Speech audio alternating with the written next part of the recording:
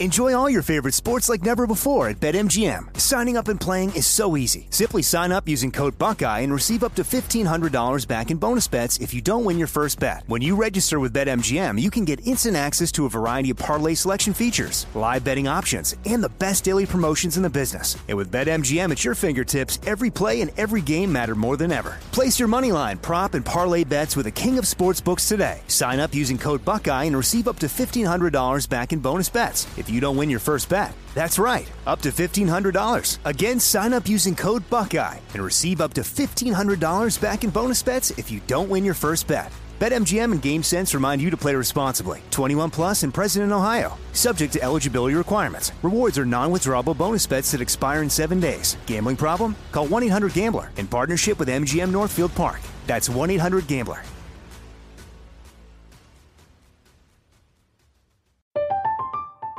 I'm Katya Adler, host of The Global Story.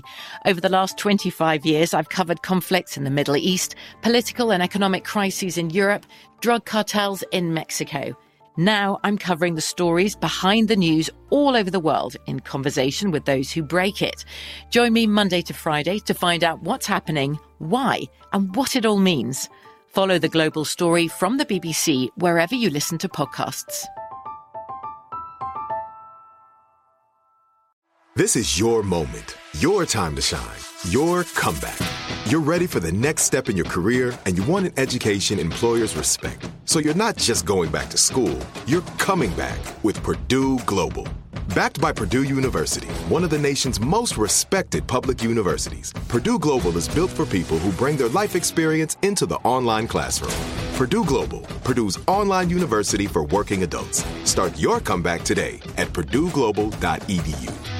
We're all looking for ways to save, especially on medical bills. But where do you start? Unless you're a medical billing expert, finding savings can seem impossible. HealthLock can help. HealthLock is a healthcare technology company that securely connects with your insurance and flags errors like overbilling, wrong codes, and fraud. You can even have HealthLock work on your behalf to get money back from select past bills. Saving starts with knowing where to look. Visit healthlock.com today before you see another healthcare provider.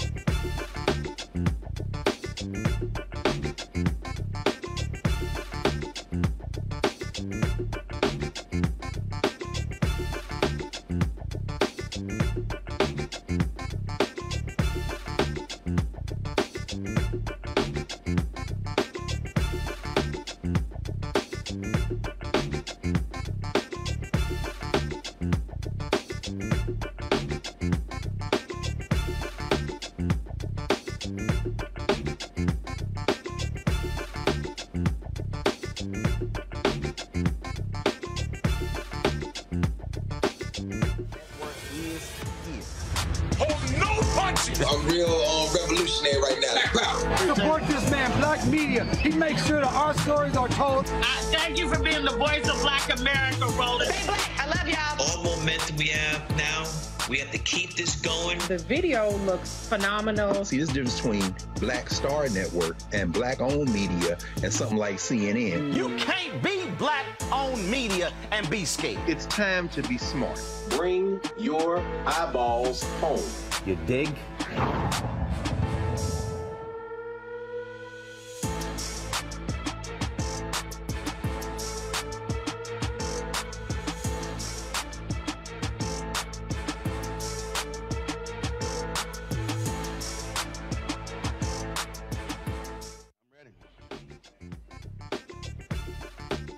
Today is Thursday, July 21st, 2022. Coming up on Roland Martin Unfiltered, broadcasting live from Birmingham, site of the SWAC Media Day on the Black Star Network. We'll talk with Commissioner Charles McClellan about the SWAC, how they are looking to monetize the conference. We'll also hear from head coaches Hugh Jackson of Grambling State, Deion Sanders. We talked to him, the head coach of Jackson State, about what HBCUs should be doing to improve how they do business. Also, a great conversation.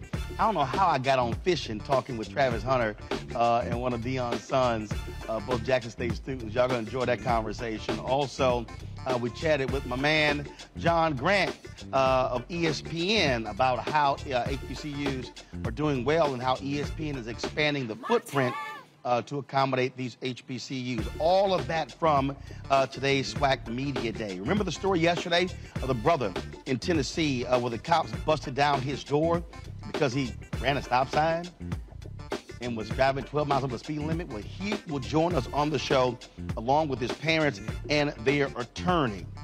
Also, folks, the 8th January 6th hearing will take place tonight, where they will lay out a timeline of how Donald Trump did nothing to stop what took place on that day last year. Folks, and also several prominent African Americans have passed away, and we will have memorials for them. Folks, it's time to bring the funk. Roland Martin Unfiltered from Birmingham on the Black Star Network. Let's go. He's got it. Whatever the miss, he's on it. Whatever it is, he's got the scoop, the fact, the find. And when it breaks, he's right on time and it's rolling. Best believe he's knowing. Putting it down from sports to news to politics. With entertainment just for kicks, he's rolling. It's on Go Roll Roll, y'all. It's Roland Martin, yeah. Rolling with Roland now. He's funky, he's fresh, he's real, the best, you know he's Roland Martin now.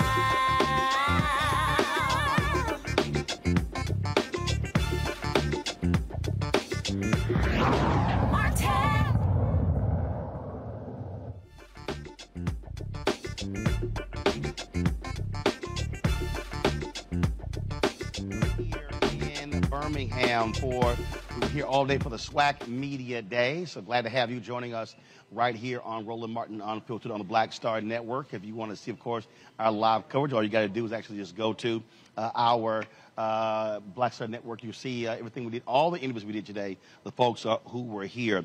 But let's start with the U.S. Secret Service. They are facing a possible criminal probe in the deletion of text messages from January 5th to January 6th.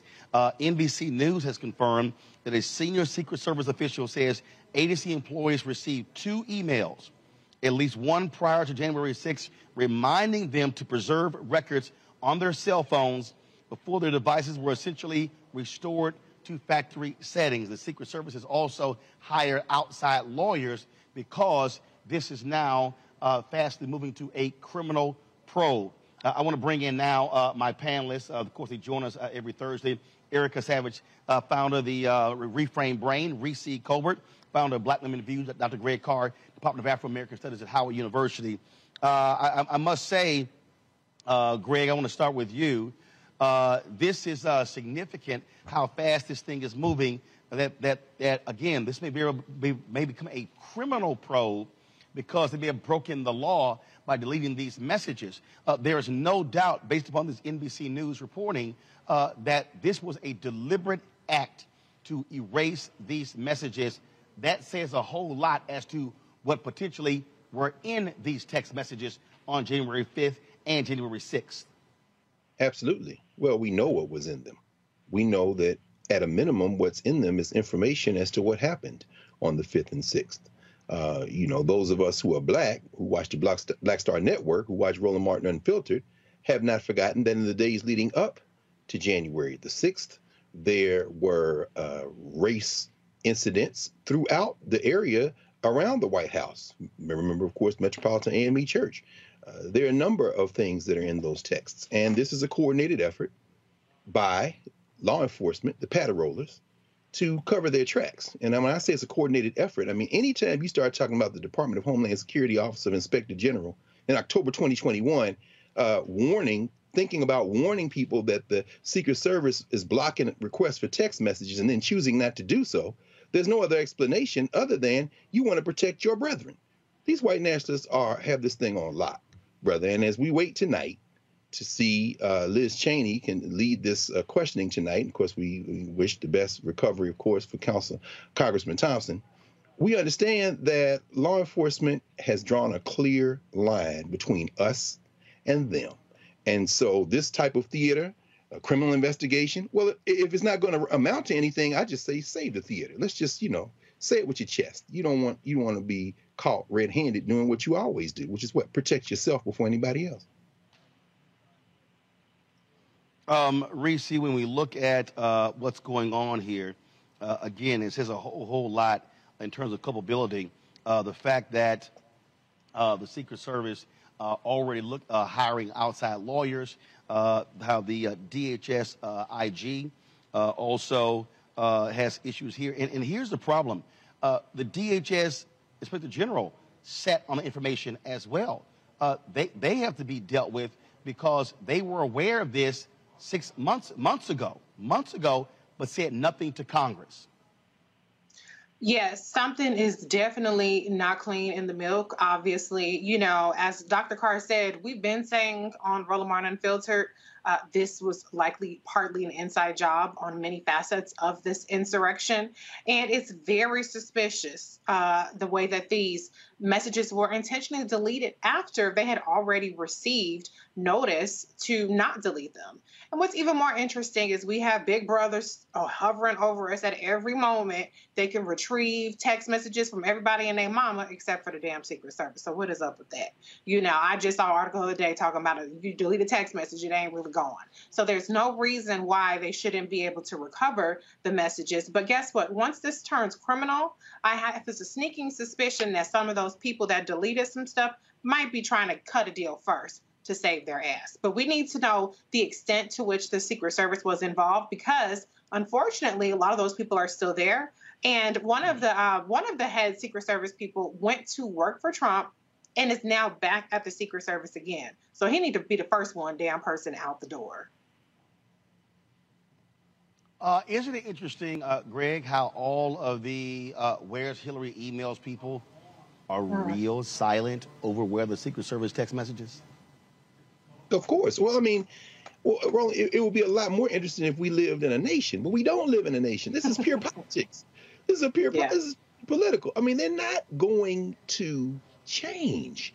They don't give a damn about Hillary's emails. They don't care about Hunter Biden's whatever. All these people care about can be summarized in a 5-letter word, POWER. It doesn't matter. The rest of it is theater. Rather than bog down, and gotcha, and this is the truth and not the truth. If we understood that better, we could cut a lot of this BS and get organized and try to get some power instead of trying to, as Malcolm X might say, speak a language that they don't understand. Only language is power, brother. They don't care about them. That's true. This was a tweet. The January 6th committee sent out just the other day. We can go ahead and pull that up. It says the U.S. Secret Service system migration process went forward on January 27, 2021. just 3 weeks after the attack on the Capitol, in which the Vice President of the United States, while under the protection of Secret Service, was steps from a violent mob hunting for him. I mean, common sense says you don't delete stuff. So give me a break with this whole, nothing nefarious here. Yeah, it's definitely giving the dog ate my homework. Defense.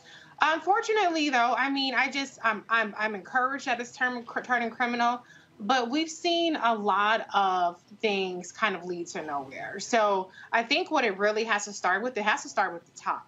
If every time these investigations roll around, they get the lowest hanging fruit and the leadership gets off scot-free. So I want to know what the folks that were also in the room with Trump, what their involvement is, because there's a reason why Mike Pence did not trust getting in the car with the Secret Service that day. He knows something, call his ass in there and have him testify as to what his hesitation was. And let's get to the bottom of this, because we still have a president and a vice president who are, relying on the protection of their families.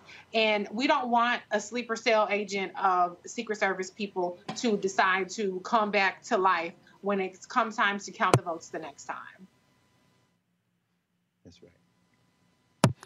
Look, I mean, what we're talking about here, a bunch of people should be fired. Folks should be put on administrative leave. Those things should be happening right now. And so bottom line, if the people who were in charge, they should not be in any decision-making position right now. Suspend them as we speak. President Biden should be a hell of a lot more aggressive, and Democrats should be far more aggressive in confronting this issue, because, again, when you have the chief agency that's charged with protecting the president and the vice president, doing something like this here, this is a fundamental problem. This is absolutely, Greg, when you talk about an inside job, that has to be dealt with. Absolutely, Roland. But again, I mean, we have to think about how are we defining problem? It's a problem if we're talking about a country that has a rule of law that is to benefit the people who live in the country. But that's not what we have. We have a country that is currently hurtling toward white minority rule and has been seized by an oligarchy that has been enabled by a federal judiciary, thanks to Citizens United and everything that leads up to it, that can basically buy elections. Now, let's remember that just a few weeks ago, the House approved an amendment to the National Defense Authorization Act to compel government officials to prepare a report on combating white supremacist and neo-Nazi activity in the police and military. And the vote was 218 to 208. Every member of the White Nationalist Party voted against it. Now, last I checked, Liz Cheney, who will be leading the hearings tonight, is a member of the White Nationalist Party. Every member. Why wouldn't you want to investigate where the white supremacists and the neo-Nazis are in law enforcement? You know why? Because you already know where they are. They have infiltrated it. Remember, you covered this story when it was last year, when Jamie Rankin had the House Subcommittee, Judiciary Subcommittee, and they had the hearings, and the sister from St. Louis, the retired police sergeant, came in and testified as to how they are thoroughly infiltrated. What we will probably see, we'll see a criminal investigation. As Reese said, people will start narking on each other. Heads will roll, maybe the top of the place. But what the problem is, not that there's a handful of bad apples, it's the bad apple defense, is that this is not only thoroughly kind of infested with white supremacists and white nationalists, the white nationalists and neo-Nazis who have thoroughly kind of infested this structure are thoroughly infesting a structure that was already thoroughly structured to do what it's doing. So when we say, the president, the vice president, the question we have to ask is, which president? Which vice president? Smiling Mike Pence is a white nationalist, but he knows that he ain't as much of a white nationalist as the guy who was at the top of the food chain, and he knows who those guys are. That's why he wouldn't get in the car. That's why his party will not try to investigate, because they don't need an investigation. They already know that they're there, and they're there on their side right now, which brings us back to that little 5-letter word, power. Indeed, indeed. All right, folks, going to go to a break. We come back. We're going to talk with a young man who ran into his home in Tennessee. Cops busted through the door, chased him down, viciously beat him for running a stop sign and being 12 miles over the speed limit. We'll talk with him, his parents, and his attorney next on Roland Martin Unfiltered right here on the Black Star Network. On The Black Table with me, Greg Carr, we connect the dots and reveal a big picture you absolutely need to see. We'll explore how all the recent Supreme Court decisions fit together, like hand in glove, with the long-standing and very patient agenda of the GOP. As one of our guests tells us, conservatives are playing chess while the rest of us are playing checkers. And we're getting really close to checkmate. A Black Table you won't want to miss. That's next, only on the Black Star Network. Hi, I'm Amber Stevens-West from The Carmichael Show. Hi, my name is LaToya Luckett, and you're watching Roland Martin Unfiltered.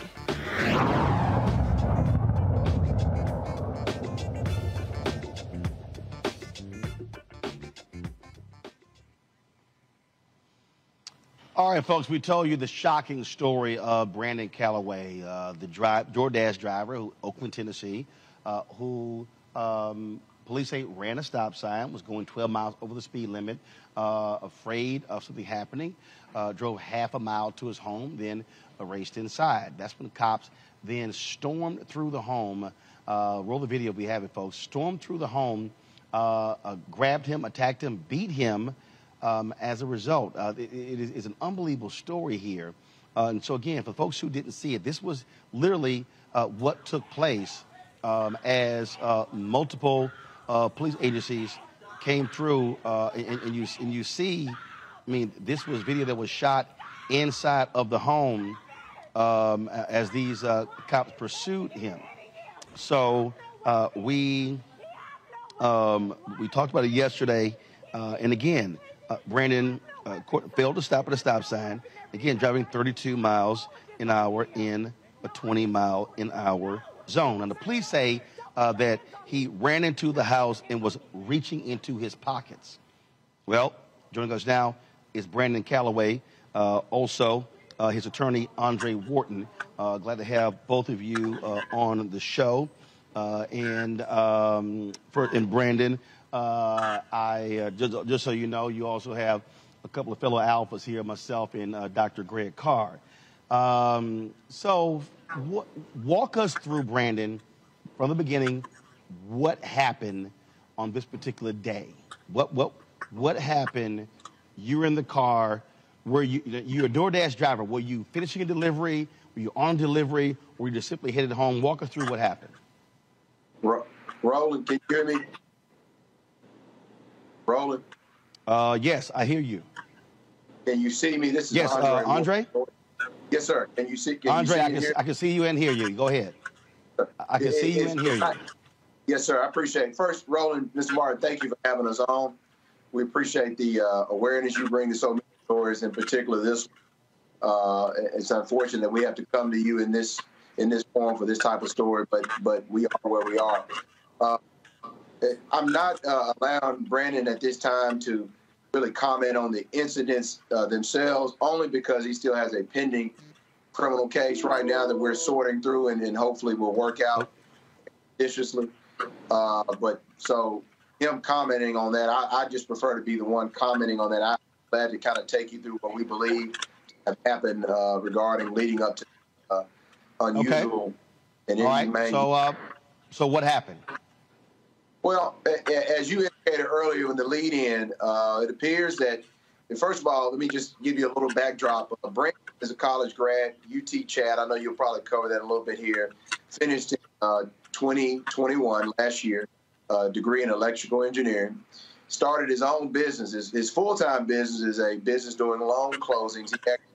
He actually goes mobile to various individuals. I think to this date, he'll clarify this for me. I think he's done 1,000 of those. I don't know if he started his business while in undergrad or if he started that once he got out, but he's an entrepreneur.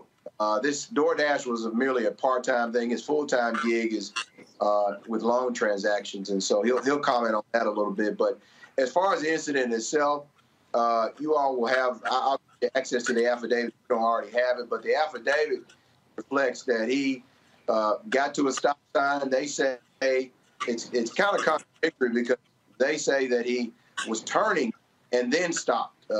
They first say disregard the stop sign, then they say in the next clause, which is separated by a comma, but he stopped in the middle of his turn. So whether or not there was a violation to justify what happened next, the speed allegedly 12 over, they pursued him to his house. He gets out wondering, why are these guys following me? Obviously, as which goes through so many of our heads, particularly young African-American males, not just young, middle-aged and old these days. What's going through his head is, oh, no, I don't live in this town. My family does. That shouldn't be a criteria to be safe, but I know I'm an outsider. I know I have out-of-county tags. Let me get on out of that way. I'm not sure how this is going to end up. So Brandon is trying to enter into his home. He's professing to the police what happened, that he did not violate any laws. And he goes into the house for a point. There was some dialogue between the officers and Brandon. At some point, the traffic stop calls backup. And things just get out of hand from there. Backup arrives. The affidavit states that he basically asked the backup officer asked the original officer, do we want to detain him? The original officer says yes. And then frankly, all hell breaks loose at that point. The officer enter the home. You can see this on that video. I believe the video that you ran reflects this. They go in the home. The taser's out, the baton is out, and they're ready to go to work. I don't mean in a cautious way, in a law enforcement appropriate way. They go to work. They're going to work on Brandon from what we believe was a vindictive, retaliatory response, and just totally escalated. So if you watch that video as they're entering, they're using the taser and they're swinging automatically when they come in. We believe they connect with Brandon immediately when they come in. They're hitting him, punching him with this baton, and they run, chase him throughout the house, which you see there. And what really adds insult to injury, Roland, you probably watched this. If y'all watched this video a few times, you probably saw it at the end. It was so reminiscent of the George Floyd incident. I hate to even, every time I hear this video and watch it, Roland, I couldn't see it when y'all ran it, probably because of the virtual feature here. But anytime I hear it, my stomach is unsettled. Just to hear the sounds. I don't even have to watch the video, hear the sounds of it. But at the end of the video, towards the end, right before Brandon is being walked out, bleeding profusely, you can see the officers. They have him on the ground, and one of these officers, I believe is the one with the baton. I could be mistaken, but one of the officers steps on his head and neck as he's in a standing position, just to add the exclamation point to this cruel and inhumane punishment that they inflicted upon him on the scene. And so, the other pictures just speak 1,000 words. I mean, he's taken out. Eventually, I believe at some point he is unconscious at some point during this attack. And at some point you see in the photos where he's laying down on the ground, essentially prostrate, laying down there. He's just out of it. And the rest is pretty much free. He's transported to the hospital, treated for head injuries, stitches. He's suffered some eye limitations in one of his eyes, required stitches. And this treatment is going to be ongoing.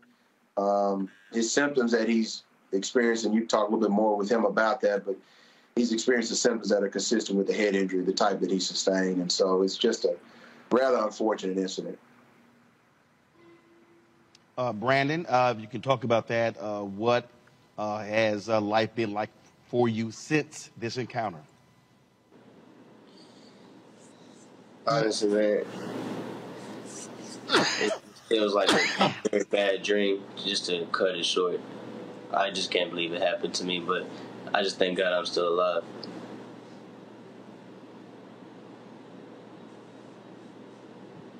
Your attorney talked about the injuries. What are you still dealing with on a daily basis? I'm dealing with memory loss, constant headaches, eye problems. When I look in the light, it really hurts my head, and I can't really focus for too long on many things.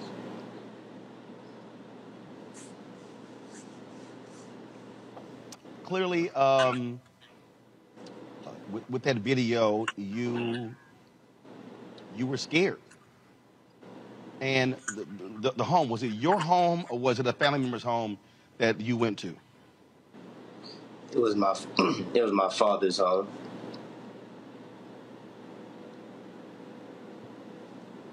And so we saw different folks who were there. Who was home at the time? Because we saw different people on the video. It was my girlfriend and her friend. We were just in town just to hang out for the night. You've talked to the different people who reached out to you. I talked to our Alpha General President, Lonzer, who said they've been in contact with you, Andre and the family as well. I mean, you know, this is one of those stories where we've covered so many where different brothers ended up dead with traffic cops with police. For you, was it a matter of just been absolutely just fearful that night of anything happening, which is why you went home? Well, so Roland. Go ahead.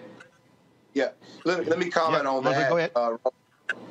Just to comment on that, I think clearly the fear factor is one that sets in anytime you are in a somewhat foreign area as far as for Brandon there, and I think that's just almost instinctual for him to have reacted, particularly when you felt you've done nothing wrong.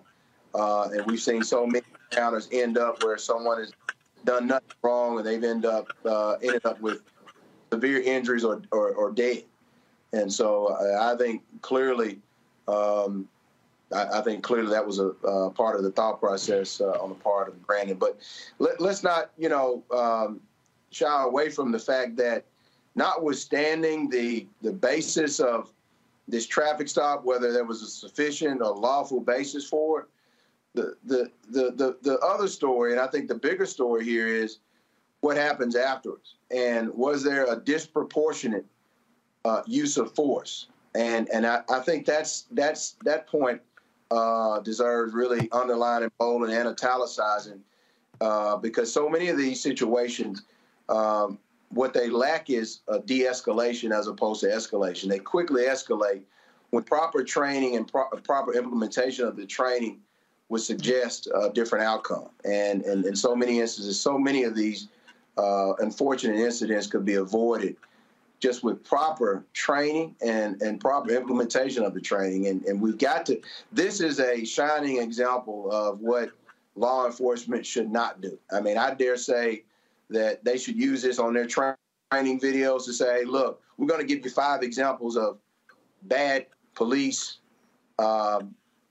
operations, bad police responses, and here's one of them.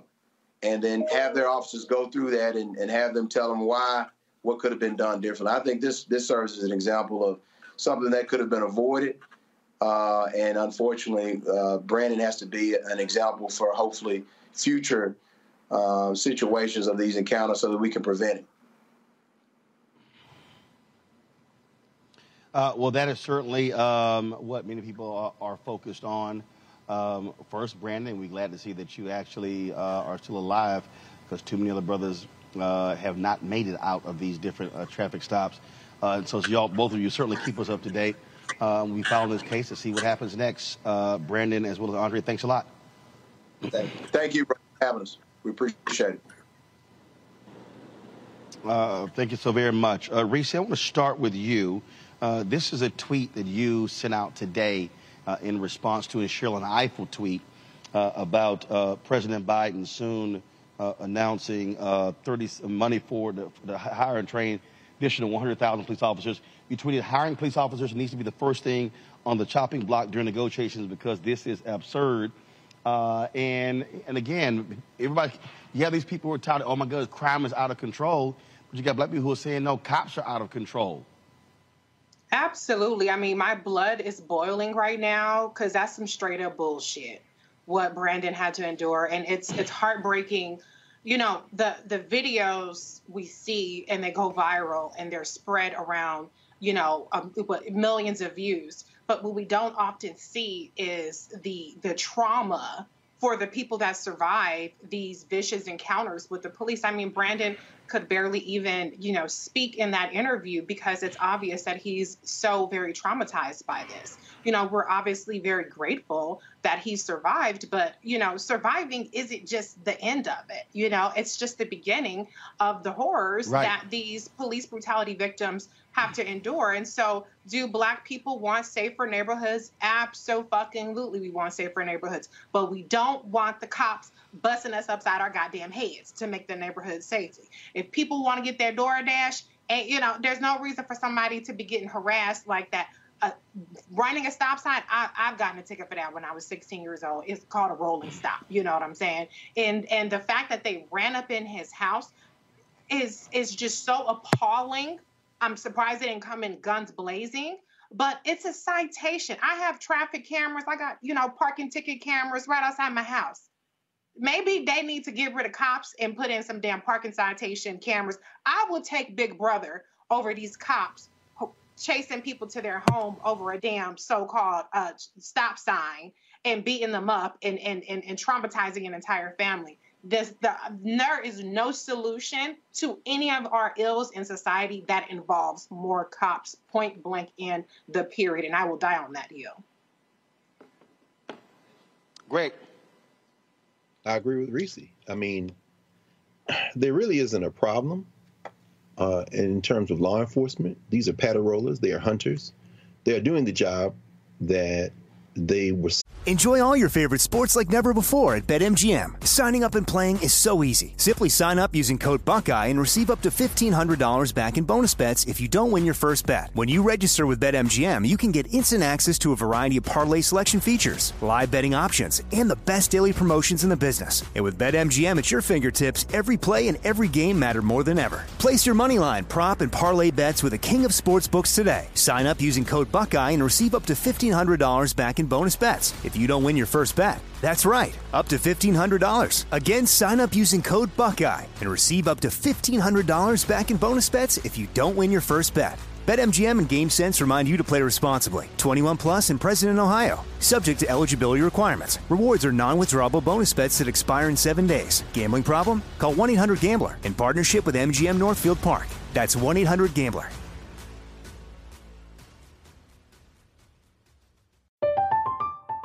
I'm Katya Adler, host of The Global Story. Over the last 25 years, I've covered conflicts in the Middle East, political and economic crises in Europe, drug cartels in Mexico. Now I'm covering the stories behind the news all over the world in conversation with those who break it. Join me Monday to Friday to find out what's happening, why, and what it all means. Follow The Global Story from the BBC wherever you listen to podcasts.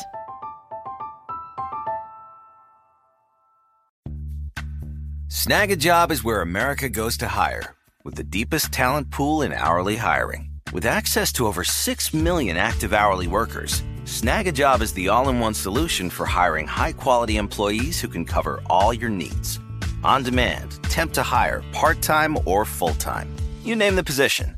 Warehouse worker, retail associate, grocery store clerk, fitness trainer, baker, stylist, bellhop, podcast producer. Yeah, Snag a Job's got a worker for that. With our easy-to-use platform, you're able to seamlessly post and fill available positions quickly with a dedicated customer support team to provide all the help you need along the way. Kind of nice knowing you have a talent pool like that in your own backyard, right? Snag a Job is the partner you need to keep your business running smoothly. So visit snagajob.com or text SNAG to 242424 to talk to an expert. Snagajob.com, where America goes to hire. This is it. Your moment. This is your time to make your comeback with Purdue Global. When you come back with a Purdue Global degree, you create opportunity for yourself, your family, and your future. It's a degree you can be proud of, a degree that employers will trust and respect. Purdue Global offers working adults like you over 175 flexible degree programs to meet your specific career goals. These include associate, bachelor's, master's, and doctoral degrees and certificates. Purdue Global degree programs range from nursing to business to communication and more.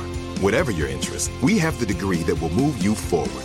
You have the knowledge, you have the experience. Now it's time to get credit for the work you've done and earn the recognition you deserve with Purdue Global. Purdue's online university for working adults. You know you're worth it. We do too. So don't wait another second to get the degree that will take your career to the next level. Start your comeback today at PurdueGlobal.edu.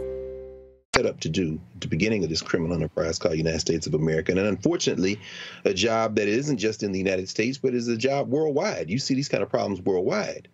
Of course, here in the United States, it has the added advantage to the paddle-rollers of being racialized.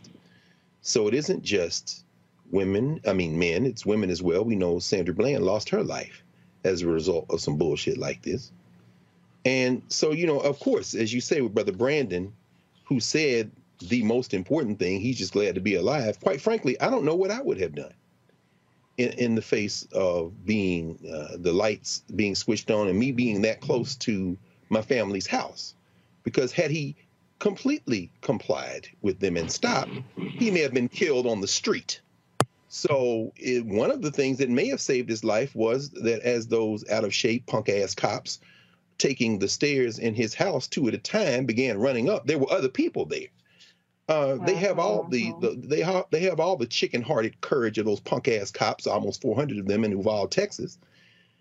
So they don't like the fact that there were others around. So perhaps they didn't want to shoot that sister that we saw in the frame. And it looked like there was an American Negro wearing blue running through the house. But, it really doesn't matter. But at the end of the day, the issue, of course, of not having a warrant doesn't mean anything. These are hunters.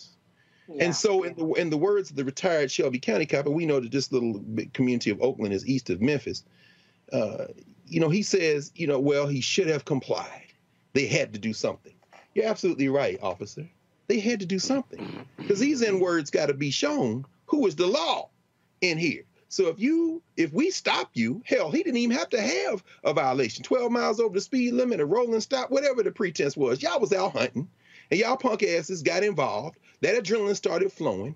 And that insecurity that was bred after you came out of your mother's wombs and you'd nurtured through your whole life of feeling that somehow you were inadequate till they gave you a damn gun and a badge, kicked into overdrive, and you kicked in a door in somebody's house. So not only should you lose your job, please understand, y'all, this is why the legislation is important. This is why qualified immunity has to be erased, because when they sue and win, it's going to be the tax dollars of people who should be protected by the police that are going to have to pay the settlement. And then they'll take that money out of schools. They'll take that money out of the fire department and other things. No, get rid of qualified immunity. Every punk-ass cop that is now on paid vacation while they're investigating should have to pay with his house, with his mortgage, with his car, and let his family be outside. And that's how you stop it. Now, in terms of going to jail, sure, you can send them to jail, but this is not going to stop until we fundamentally understand that these police were not out of order. They were not out of order. They are structured to do what they're doing. And in the society we live in right now, they have been encouraged to do it. So, yeah, I'm glad that Brother Brandon survived with his life. But as you said, Reese, it isn't just surviving the encounter. That brother's going to carry that for the rest of his natural life. And I don't know what I would have done in that situation. I don't know that I wouldn't have tried to get to my daddy's house rather than be killed on the street by these punk-ass cops. Mm-hmm. Yeah. Erica Savage, your thoughts? Yeah, I agree with everything that my brother and my sister have already said. And, I mean, these are effective stormtroopers. Reese has said this over and over again on his program, is that to be more litigious. And I definitely agree with Dr. Carr when he says that they need to lose their house. They need to lose their sense of stability. They need to effectively have to beg for everything that comes in their mouth and in their hands. And in thinking about Brandon, one of the first things that came to mind to me with regard to the unjustified beating and trauma that ensued was that he is suffering from, if not one, probably more than a couple brain injuries. His life will not ever be the same. And I can absolutely testify to that. You see a person that is sitting before you and that's able to share a little bit. But I can remember in the beginning of my brain injury, I sounded the same way that I did. And it wasn't until a week or so later that my speech started to decline and that I started having issues with memory and that I started not being able to see well. And I lost the ability temporarily to read. So I'm thinking about the genesis of what he's experiencing and then experiencing something by Slave Patrol, who this event is nothing more than a resume builder for them at this moment. As we continue to see more and more law enforcement cops do these types of things to Black folks, that they're getting it on video. And so this is really an effective way for them to be able to say that, yeah, I'm committed. I'm committed to the cause. I'll do whatever needs to be done. I'll make sure that these people understand who has power, who will always have power. So definitely for Brandon and for all of those family members that had to watch that trauma, I hope that they can effectively be very litigious, but that this brother has an extraordinary road ahead of him. And I, again, join in what everyone else has said, that he will never be the same. Indeed. Indeed. So we're going to continue to cover this story. Folks, today in Minneapolis, one of the several police officers who participated in the death of George Floyd by doing nothing actually was sentenced to prison, 2.5 years in prison. For one of those police officers. We've been covering this, of course. Why is this important? Because what it says is that if you are a cop and you stand around and do nothing, you can be held responsible for your actions. And so today in a federal, excuse me one second, in a federal courtroom, this particular officer, again, got 2.5 years in prison. Thomas Lane, federal civil rights charges for his role. And remember, he and 2 other officers, they were convicted of violating Floyd's civil rights in February. He was the one who held down George Floyd's legs as he gasped for air while dying after, of course, another cop had his knee in his back. And I really do believe, Erica, that why this is important, because we often talk about how other cops need to intercede when they see wrongdoing, and that is absolutely the case here.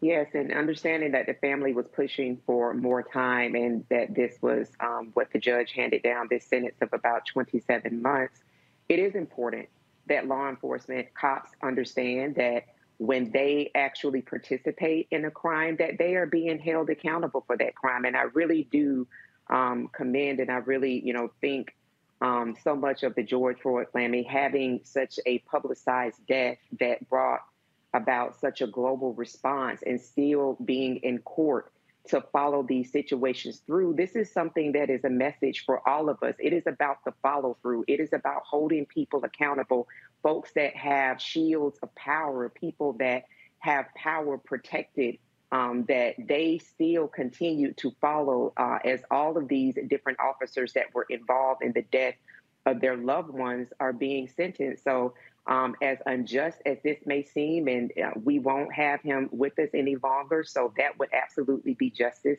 to have that brother here still with us.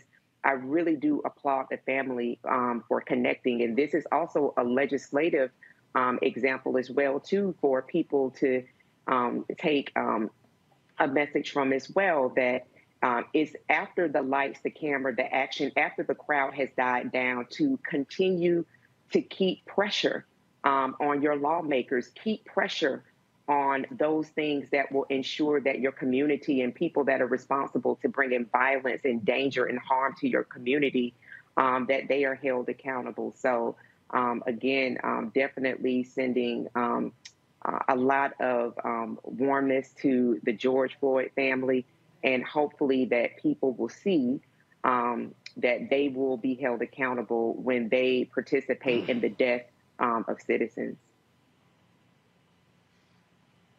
Thing here, Reese, for me, another great job by the Civil Rights Division of the Department of Justice under Kristen Clark. I mean, what they are doing is holding people to account. And yeah, this should send a message to any cop out there. Stand around and do nothing when one of your own is beating somebody or killing somebody. You too could go to prison. Yeah, absolutely. I think that the DOJ has really been excellent in terms of their enforcement of civil rights, which is something that we saw not being done across the board of the Trump administration, whether it was in the DOJ or Department of Education.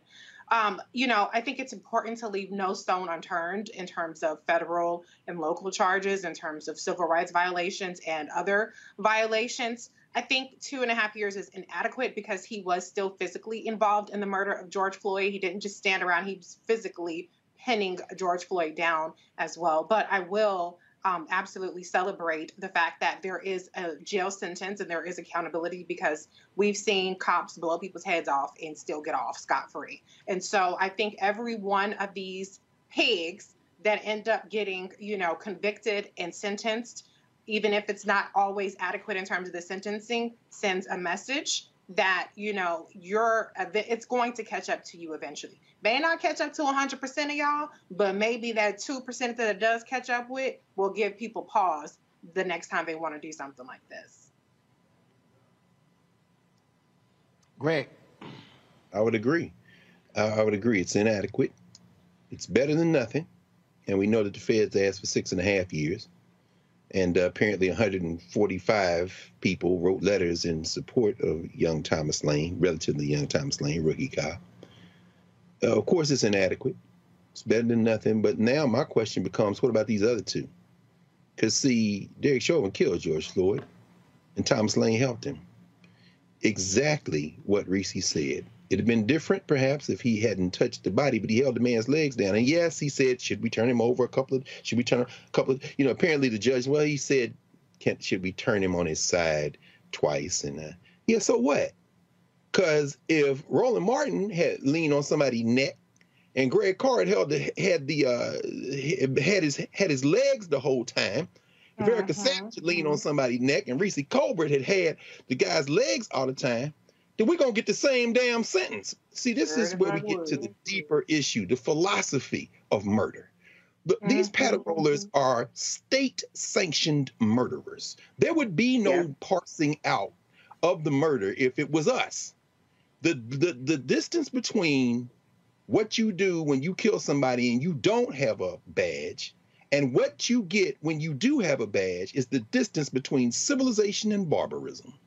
So while we're counting the difference between years, we should be looking at the underlying philosophy of murderers, because these two murderers didn't get the same sentence. That's because they're all protected. Meanwhile, the rest of them, like these punk asses in West Tennessee, is kicking indoors, emboldened by the fact that the philosophy of murder is intact. And can I just say, to me, the whole should we turn them over is no different than taser, taser, taser. Because these cops set up their defense as they're murdering Black people. They know what they do. They have the little buzzwords in there so that when it comes time, if sugar goes to shit for them and they face some kind of legal culpability, well, he said taser. I think they really thought it was a taser, even though it didn't look nothing like a goddamn taser. Well, he said, should we turn him over? Even though he's pinning them down. So I don't give a damn what cops say when they're in the process of killing people. Because all it is setting up some reasonable doubt, some benefit of the doubt, to try to get them off lighter when they do, should they have any kind of criminal charges that they're facing. That's right. All right, folks. Hold tight 1 second when we come back. President Joe Biden tests positive for COVID. We'll talk about that story. Also, we'll have more from the SWAC Media Day here in Birmingham. We'll hear from the Commissioner, Charles McClellan, Deion Sanders, head coach at Jackson State, Hugh Jackson, head coach at Grambling State. We'll also have, y'all gonna really enjoy the fishing and golf conversation I had with a couple of Jackson State players as well. Plus, we'll talk with John Grant of ESPN about how they are recognizing the power of HBCU viewers. That means you.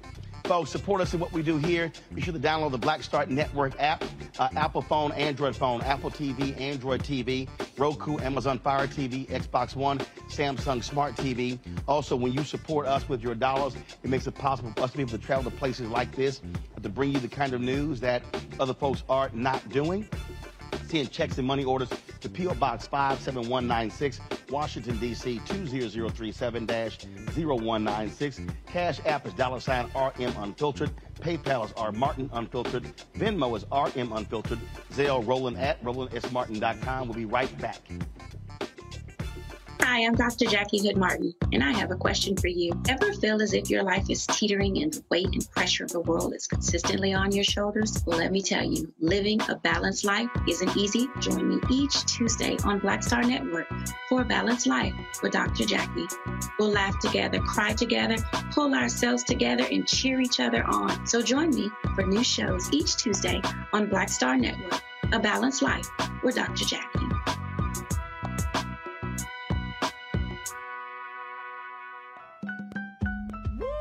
We're all impacted by the culture, whether we know it or not. From politics to music and entertainment, it's a huge part of our lives, and we're going to talk about it every day right here on The Culture with me, Faraji Muhammad, only on the Black Star Network. Hey, I'm Arnaz J.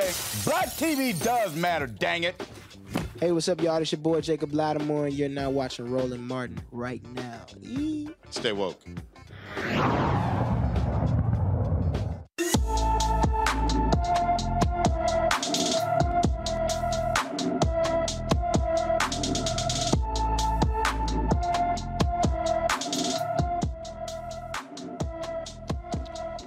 Jamil Jordan has been missing from Fort Worth, Texas since July 22nd, 2019.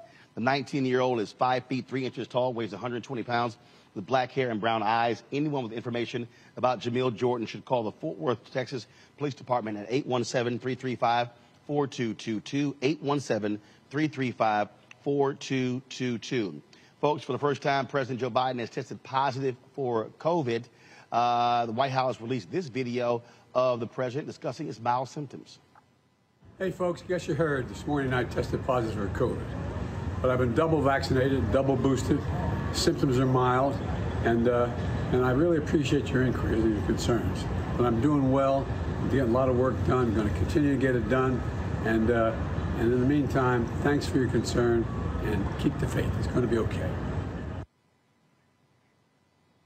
At today's White House press briefing, Press Secretary Karine Jean-Pierre and COVID response coordinator Dr. Ashish Jha gave an update on Biden's condition as well as the new variants. This morning, as part of our routine screening program for the president, the SARS-CoV-2 virus was detected by antigen testing. This result was subsequently confirmed by a PCR test. On questioning, President Biden is currently experiencing mild symptoms, mostly a runny nose and fatigue, with an occasional dry cough, which started yesterday evening.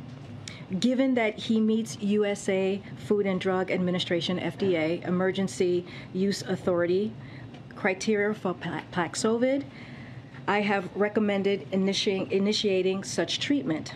The president is fully vaccinated and twice boosted, so I anticipate that he will respond favorably as most maximally protected patients do. Early use of Paxlovid in this case provides additional protection against severe disease. He will isolate in accordance with CDC recommendations. I will keep your office updated with any changes in his condition or treatment plan.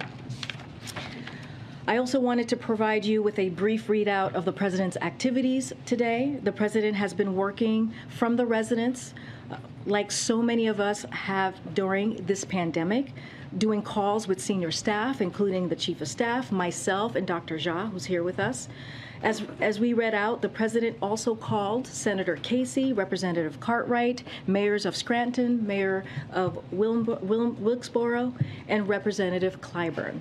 The president also called a few of his cousins from Scranton who were set to attend today's event in Pennsylvania. And he spoke with Ambassador Giddenstein and Cornyn. You all have seen the photo he posted on and the video that was just released to all of you out of transparency moments ago. The president will continue to work from the residence. Today, as you all know, as I just mentioned, and as we sent out earlier, Dr. Ashish Jha, our COVID-19 response coordinator, is joining us today in the briefing room. And as I tweeted out earlier, Dr. Jha and I spoke to the president this morning, and he said he's feeling fine. He has a little dry cough, as I just mentioned from the doctor's letter, a little runny nose. He's feeling tired, but he's working very hard on behalf of the American people. And with that, Dr. Jacques. Good afternoon, everybody. I'm pleased to be with you. As Corinne mentioned, I spoke to the president earlier. I also spoke at length with Dr. O'Connor, who is the president's personal physician. And I'm happy to share the readout of these conversations with you, and then I'm happy to take questions. In terms of my conversation with the president, he sounded great. I asked him, Mr. President, how are you feeling? He said, I'm feeling fine. He said he was feeling fine. He had been working all morning. He hadn't even been able to finish his breakfast because he had just been busy. I encouraged him to finish his breakfast. In terms of my conversation with Dr. O'Connor, we talked at length about what happened this morning.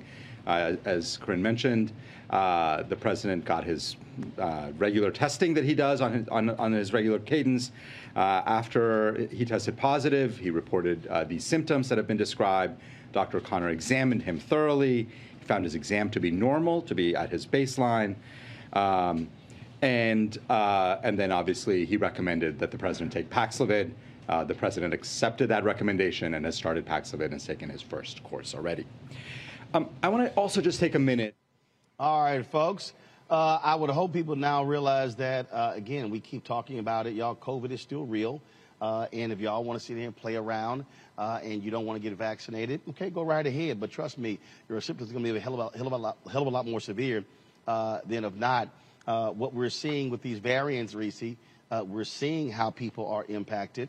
And, there are people who are just floating around like it's no big deal. Oh, forget mask or washing hands and stuff along those lines. I flew the other day, and there was the number of people who were on the plane with no mask. I don't give a damn what they doing. Trust me. Ro gonna be sitting there with a mask on, goggles, and covered up because I'm not about to sit. Look, I done had COVID twice. Ain't fun. Don't want to see a third time. Yeah, I mean, we are in the middle of a summer surge that you wouldn't be able to tell because everybody's out living their best life, which I can understand as well. And I'm telling you what, if I, get it, it's not going to be from going to McDonald's. It's going to be from turning up a little bit. But, I think people have gotten a lot more relaxed when it comes to taking COVID protections. Maybe there's a sense of inevitability that they're going to get it and they're just going to get it however they get it. But the good news is that, even with the variants having lower if you've had COVID before, you have lower immunity in terms of even contracting coronavirus. But if you are vaccinated, it's still holding up quite well, even we're on BA.5 now of Omicron, in terms of not being hospitalized and not dying. So we're in a much different position now than we were. And, ultimately, this is all we got. All you got is a vaccine, Chef, because ain't nobody shutting down no more. Ain't nobody forcing people to wear a mask anymore. Nobody is doing anything except for saying, take this down, Paxlovid, or get vaccinated. So if you don't want to do that, then good luck, bitches, pretty much. So I'm glad that the president is in good health. Hell, if Queen Elizabeth can survive COVID, I'm sure Biden will be all right as well. There are a lot of ways to treat the disease, the virus. And the other thing I'll say is get tested. If you're out there, you raw dog in the air, you ain't wearing a mask, you going to turn up and all that kind of stuff, get tested. If you have some symptoms, start to isolate because with the vaccines, people are developing symptoms before they turn infectious, before they turn positive on a rapid test. So if you feel a little tickle in your throat, if you have a little bit of a cough, it's probably best that you isolate for that day. It might take another day or two for a rapid test to go on. If you're going to an event, take a rapid test before you go. These are some of the ways that we can stop the spread. If you're having an event, tell people they got to get a little rapid test. They're readily available, and I just think that's the responsible thing to do. But I'm wishing the president a speedy recovery. Mm-hmm. I mean, look, I don't understand, Greg, what the problem is with some of these folks. When I did my audio book, the reading last Wednesday and Thursday, allergies start kicking in. So I was just thinking, oh, man, goodness, this is COVID. Thursday, took a COVID test, negative. Took a COVID test on Sunday, negative. And again, that's the whole point of having the damn rapid test. The government is actually, they give you for free All you gotta do is just apply for it, and they'll mail it to you. Well, 12. Absolutely. Yeah, they're saying 12. In fact, I'm looking over here at the package of my 12 right here. And for all the people that say, I don't want no free stuff. Fools, it's not free. Did you pay your taxes this year? That's what we paid for them.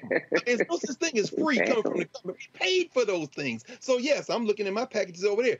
And, you know, and Eric and I last week were over at Sankofa here at a very important conversation we were having and participated in. And, you know, we had masks, but what we're seeing is not the end of COVID, but the end of COVID protocols, because people are fatigue. And people wearing masks as chin straps. And, I came in with my mask on, but I put mine down and pulled it off because there's this sense of, well, I guess we're all right. But then you feel that tickle. I taught summer school this at Howard. These are my first in-person classes since March 2020. Now, I have been teaching nonstop. We've had classes all along. But I said, let me go up here and see people. I have the option of going on Zoom, but particularly we have a class of student athletes, freshman student athletes, the football, volleyball, basketball players. I wanted to see them. And I wanted to see this afternoon class with these young people in the CAR STEM Scholars Program. This is our 6th year. I wanted to see them at least once. So I'm going to come up here. And as I traveled, people ain't got no mask walking around, come up on campus. People ain't got no mask on. Somebody got a mask on. And, of course, the Vogue thing is they have the chin strap joint. So as if, well, I'm kind of compliant. So I get close enough. And then I'm thinking to myself, I'm 57 years old. I'm not really as concerned about COVID, although I should be, because in the 2-week average, we're up to about 130,000 new cases a day. Hospitalizations are up 20% to about over 40,000, and deaths, which always lag, are up a third to about over 400 now. So I should be concerned, but I'm really concerned about, finally, long COVID. Because, it's been decades since I played baseball. I was a drum major in the band, but I did not pursue music. I make my craft with my mind. The thing that scares the hell out of me is that I'll start forgetting stuff. But that long COVID, and I'm glad you saved Erica for last, because she is going to help us understand that not only is this thing not passed, even when we get past it, this BA5, which is 80% of the infections, I don't want to catch nothing that I have mild symptoms for. And by the way, shout out to Pete Buttigieg, who gave that boy from Texas, Troy Nels, his lunch the other day when he started talking about the 25th Amendment. Go check your boy over there, that boy Trump. But at any rate, what I'm terrified of is that long COVID, man, because we don't know. We do not know. So, that's where I am on it right now. And I'm looking at them tests. Y'all go get these tests. You already paid for them. Let them mail them to your house and use them, as Reese said. Yeah, I just don't understand why people resist this. Enjoy all your favorite sports like never before at BetMGM. Signing up and playing is so easy. Simply sign up using code Buckeye and receive up to $1,500 back in bonus bets if you don't win your first bet. When you register with BetMGM, you can get instant access to a variety of parlay selection features, live betting options, and the best daily promotions in the business. And with BetMGM at your fingertips, every play and every game matter more than ever. Place your moneyline, prop, and parlay bets with the king of sportsbooks today. Sign up using code Buckeye and receive up to $1,500 back in bonus bets if you don't win your first bet. That's right, up to $1,500. Again, sign up using code Buckeye and receive up to $1,500 back in bonus bets if you don't win your first bet. BetMGM and GameSense remind you to play responsibly. 21 plus and present in Ohio. Subject to eligibility requirements. Rewards are non-withdrawable bonus bets that expire in 7 days. Gambling problem? Call 1-800-GAMBLER in partnership with MGM Northfield Park. That's 1-800-GAMBLER.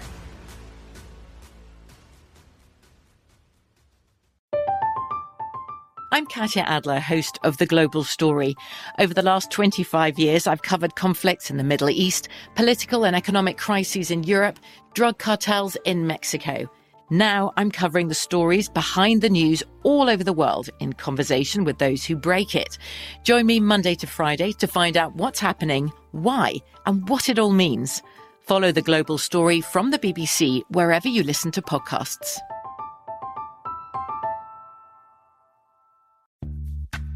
Snag a Job is where America goes to hire, with the deepest talent pool in hourly hiring. With access to over 6 million active hourly workers, Snag a Job is the all-in-one solution for hiring high-quality employees who can cover all your needs. On demand, temp to hire, part-time or full-time. You name the position. Warehouse worker, retail associate, grocery store clerk, fitness trainer, baker, stylist, bellhop, podcast producer. Yeah, Snag a Job's got a worker for that. With With our easy-to-use platform, you're able to seamlessly post and fill available positions quickly with a dedicated customer support team to provide all the help you need along the way. Kind of nice knowing you have a talent pool like that in your own backyard, right? Snagajob is the partner you need to keep your business running smoothly. So visit snagajob.com or text snag to 242424 to talk to an expert. Snagajob.com, where America goes to hire. This is it. Your moment. This is your time to make your comeback with Purdue Global. When you come back with a Purdue Global degree, you create opportunity for yourself, your family, and your future. It's a degree you can be proud of, a degree that employers will trust and respect. Purdue Global offers working adults like you over 175 flexible degree programs to meet your specific career goals. These include associate, bachelor's, master's, and doctoral degrees and certificates. Purdue Global degree programs range from nursing to business to communication and more. Whatever your interest, we have the degree that will move you forward. You have the knowledge, you have the experience. Now it's time to get credit for the work you've done and earn the recognition you deserve with Purdue Global, Purdue's online university for working adults. You know you're worth it. We do too. So don't wait another second to get the degree that will take your career to the next level. Start your comeback today at purdueglobal.edu. Erica, it makes no sense. I mean, look, I have been in places where I did not wear a mask. It all depended upon where I was, depended upon how many people were in the room, depending upon how far away I was standing from people, all those different things. But I guarantee you, mask is in the pocket. And then there are times when I'm putting it on, if I'm getting on the elevators, I'm in closed spaces. And so there are different ways people can actually do this. You don't have to always, be like seriously, for me, I don't get the people who walk around outdoors, okay, down the street, ain't nobody around with a damn mask on. Okay, now that's just me, okay, because kind of like, ain't nobody here. Now maybe he's trying to block himself from pollution. Okay, I give you that one. But trust me, it's like if I get off the airplane, I mean, yeah, I'm sitting here, ain't nobody around me, I'm probably gonna take my mask off. But it's just common sense, and unfortunately, there are too many folks who are walking around acting as if this is no big deal. Yeah, a lot of the common sense is lacking, and we really should be definitely celebrating that we do have a competent leader who is demonstrating. It was noted that, and he said it himself, President Biden, that he is double vaccinated and double boosted, as am I, and still exercise those very protections that you, Reese, and Greg talked about. I went to a concert, me and my partner went to a concert a few weeks ago and went to go and see my first boyfriend, my first rap crush, Rakim, Big Daddy Kane, a slate of other hip-hop all-stars. And, we had incredible seating. However, the responsible thing to do, it was an outdoor facility. So when you're in an outdoor space, you want to get all the fresh air you can. It's not like you were talking about, Roland, being in a plane.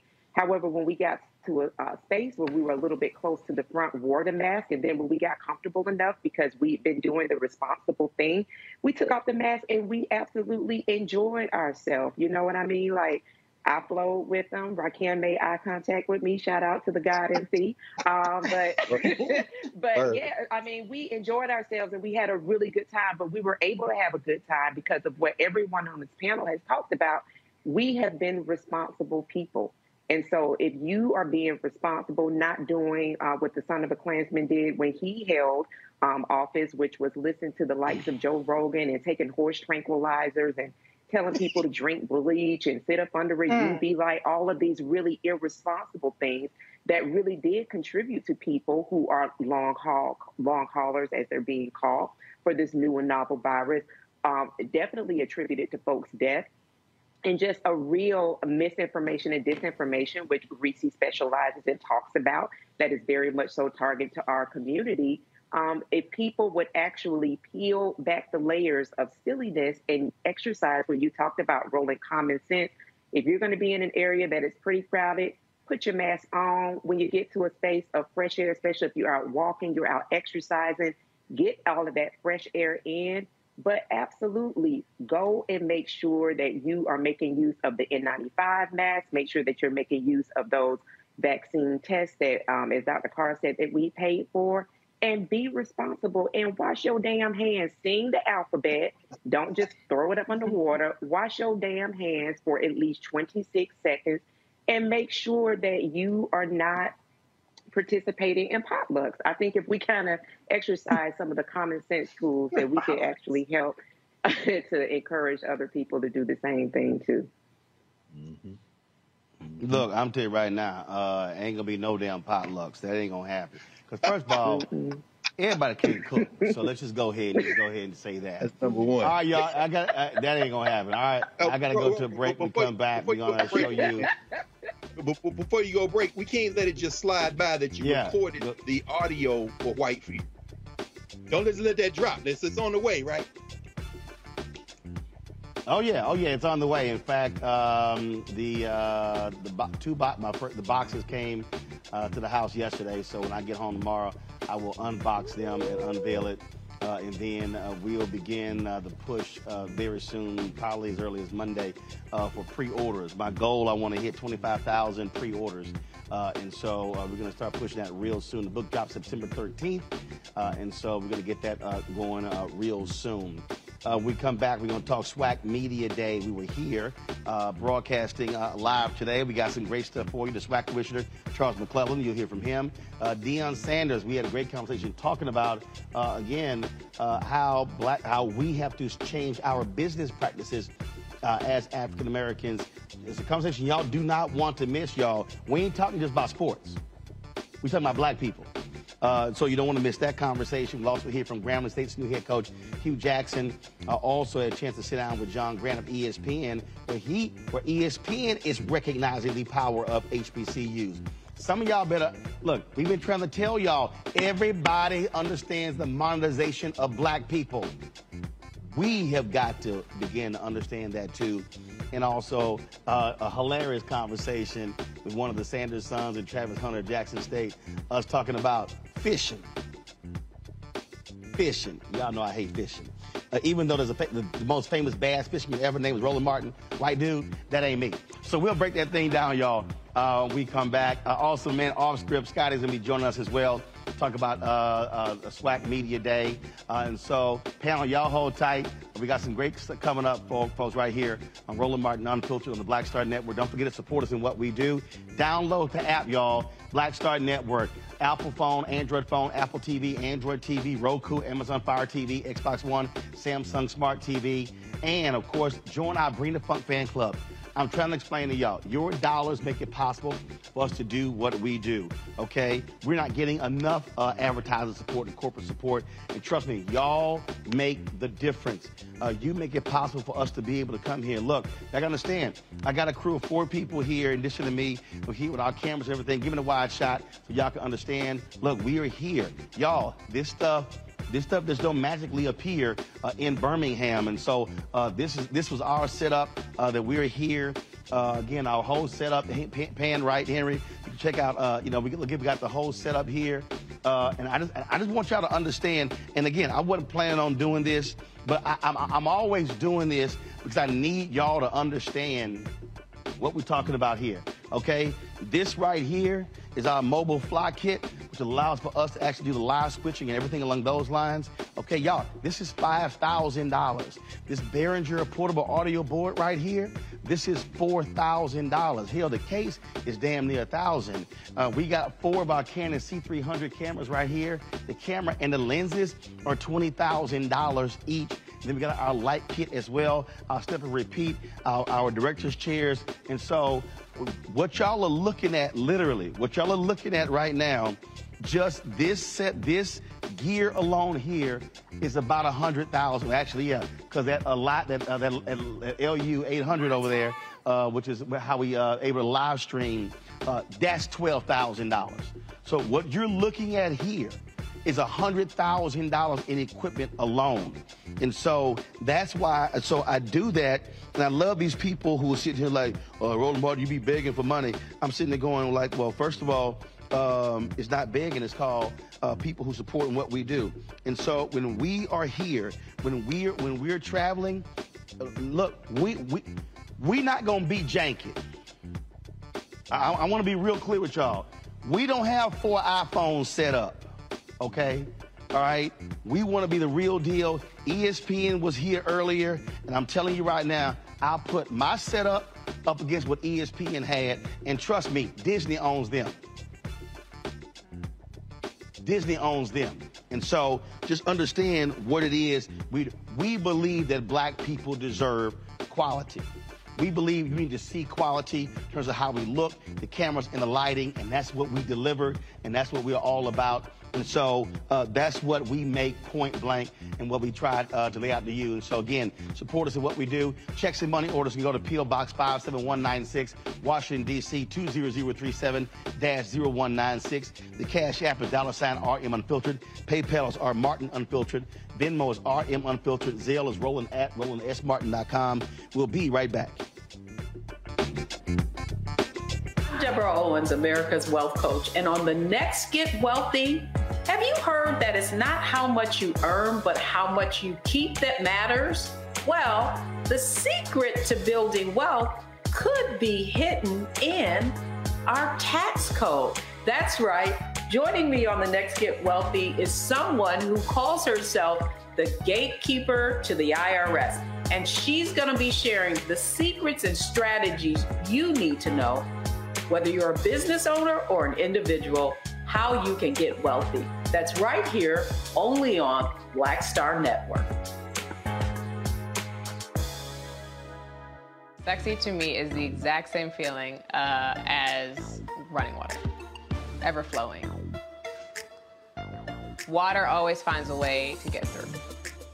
And so when you know that you're sexy, there are no questions about it. It is an ever-flowing emotion. It is an ever-flowing feeling. When you question it, though, you stop the water. I struggle with this a lot, mainly because I've been told what sexy should look like, what it should feel like. As a model who did Sports Illustrated, you're told that this is what sells sexy, but then you travel the world and what's sexy to one person is not sexy to another person. I'm more of a mindfuck kind of person. How can you stimulate the brain? To me, that's sexy.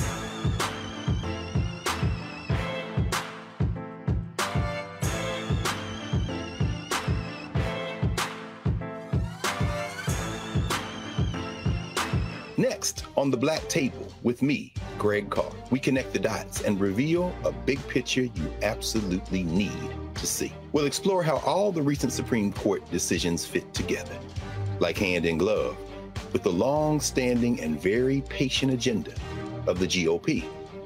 As one of our guests tells us, conservatives are playing chess while the rest of us are playing checkers. And we're getting really close to checkmate. A Black Table you won't want to miss.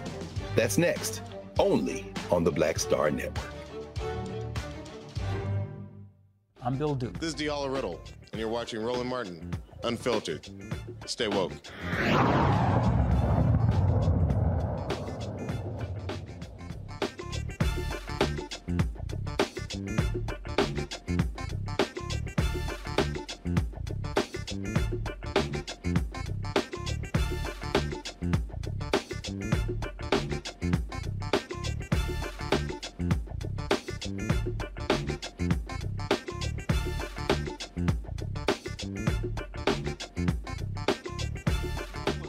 Packed a little bit earlier today for the SWAC Media Day. All 12 team representatives were here. We kicked things off our live coverage. We were live for about 4 hours. We talked with Commissioner Charles McClellan about what is happening with the SWAC, how they are growing, how they are expanding, and how they are monetizing blackness. Here's our conversation.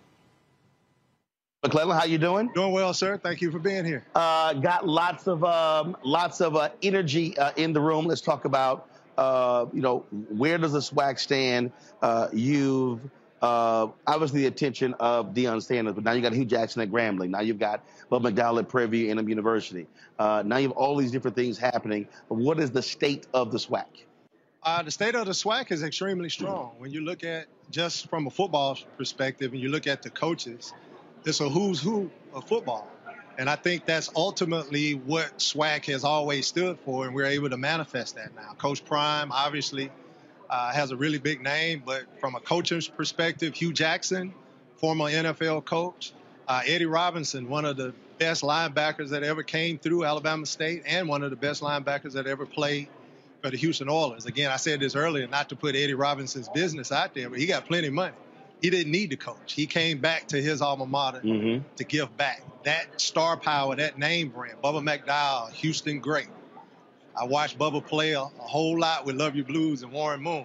He's in the SWAC now. You look at the recruits that we have coming in. SWAC is a very vibrant league. We're very popular now. We've grown, we've expanded, and it's hats off to the coaches and administrators that got it. So how do you translate that into monetization economics? Well, it's already been translated into monetization. We've gone from being in deficit to clearing that deficit to having a robust reserve to having the largest distribution to our membership in the history. And what is that? Well, we distributed over $8.4 million to our membership this year. And with the addition of some of the deals that we've currently made, we're ranking now within the top 3 of all FCS. And within the next 7 years, we'll be number 1, and we will have outranked some FBS conferences. So it's growth. That money goes back to the membership. And that is why we're strong, and that is the reason why we're strong together as 12. And I would like to say this. At no point in history, in my opinion, that our league has been as solid and as strong as it's been. All 12 member institutions are on the same page. All 12 presidents are on the same page, and that's what makes a conference strong. You have, obviously, your major conferences to talk about a realignment. Are you comfortable being at 12, or are you looking at future expansion? Well, we're definitely comfortable at being 12, but we will always look to see how we can enhance and grow. The question that I've been getting here mostly is about this super conference notion. SWAC, let's make no mistake about it, is a super conference. We have every major Division I HBCU from Texas to Florida, but we have no plans to expand from sea to shining sea. We do not want to ship teams from one coast to another. If there's an institution that fits our brand. And that's because there's an economic cost to that. There's an economic cost to it. If it fits our brand, if it fits our academic profile, we're going to be open to look at it. We established a sustainability committee, which is comprised of several presidents and others throughout the conference to take a look at the landscape and not only ensure that we're in position to be able to look at individual schools coming in, but to ensure that we're doing what we're supposed to do to maintain the stability of our 12-member institutions. And again, that goes back to me creating those revenue sources that we give back to the membership. There's one school, you could probably guess who that is, but based upon their academics, based upon their competitiveness on the field, the Southwestern Athletic Conference distributed over $3.2 million to them. And that's about 25% of their revenue. I saw one of your interviews where you kind of compared us to Texas A&M. If you look at Texas A&M and what they got from the SEC, they get about 23% of their revenue from distribution. So if you want to compare apples to apples, the Southwestern Athletic Conference is doing for its member institutions what the SEC is doing for theirs. So on that point about distribution, and for people who don't know, are your resources distributed equally among the schools?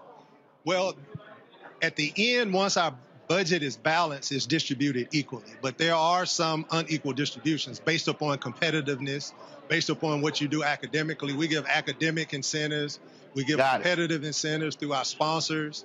We put their names on some of your games. You get dollars from that. So we give all of our academic money back. Some conferences do not do that. So we want to pour into our schools. So everybody does not get the same. It's based upon your competitiveness. And so you sort of have a scale of different things there. Yeah, so if you go and play in the SWAC championship, you keep that revenue. That was over $1.5 million for Jackson State. If you go to the Celebration Bowl, you get that money. If we put a sponsor on one of your games, you get that money. After all of that's done, whatever the conference office has left over, we equally distribute that money as well. So if you don't win anything, you can get a distribution. Earlier you mentioned something about ratings, linear versus digital, in terms of on ESPN. Talk about that again. Explain what you were talking about. Yeah, ultimately what we have is we had an unprecedented amount of games on linear television with ESPN. How many games did you have on? Yeah, I don't know exactly. I think it was like 12 or 13 that were on linear, and we had another 30 or so that were on digital. But I apologize, I don't know the numbers exactly. But when I looked at the ratings, ESPN, the higher the number on ESPN, the more views you get. Right. ESPNU doesn't get as many views as ESPN2. Smaller distribution. Smaller distribution. But when you looked at our numbers on Plus, we had some games that had more people watching on Plus than we did on those ESPN2 games. Which again, meaning your SWAC games that were on ESPN2. Correct. Got it. Which means that the popularity of our games are through the roof. And, we have this debate about linear and digital. Television is going a lot more digital now. And my point was there are numbers in digital as well as there are opportunities in digital. Your HBCU Go deal, has that been signed? Are there games that are going to be on there? Yeah, it has not been signed yet. It's in the lawyers. Everything has been agreed upon. They have chosen their games. We haven't been able to announce it yet, simply because we're waiting on the lawyers to get all of those T's crossed and the I's dotted. But we expect that to happen here in very short order. Last thing, have you concluded your this back and forth with Urban Edge Networks, or is that still what's the status of that? I'm not going to comment on any pending litigation. So that's still ongoing. Not going to comment. The other piece for you, you're not just about football. So what are you also trying to convey to sponsors in the audience about the other SWAC sports? Well, that we are as strong in the other sports as we are in football. If you look just from a basketball perspective, our net ranking has risen almost 100 points on average. We were the lowest ranked with all 12, and we're still down, but we're starting to build. And that's ultimately how you get out of that 16th seed of the play-in game. We had 2 individuals that were drafted in the MLB draft. We had 2 drafted in football. We had 23 signed as free agents. We have several basketball that have signed free agent deals. So our conference is extremely strong. It's extremely vibrant. If you want to come here and you want to get a quality education, if you want to get on TV, if you want to go pro, and you want to make some money, SWAC is the place for you. All right. Well, Commissioner McClellan, good to see you. And long way from Prairie View, but it should be an exciting year coming up for your member institutions. Appreciate it, and thanks for being here. Deion said they plan to dominate, so I'm sure the other coaches are happy to hear that. Hey, I just need a Celebration Bowl win. The regular season for me will take care of itself. I got to take care of business in the Celebration Bowl. Okay. All right, Commissioner, we appreciate it. Thanks so much. Thank you for having me. We'll see you at the MEAC SWAC.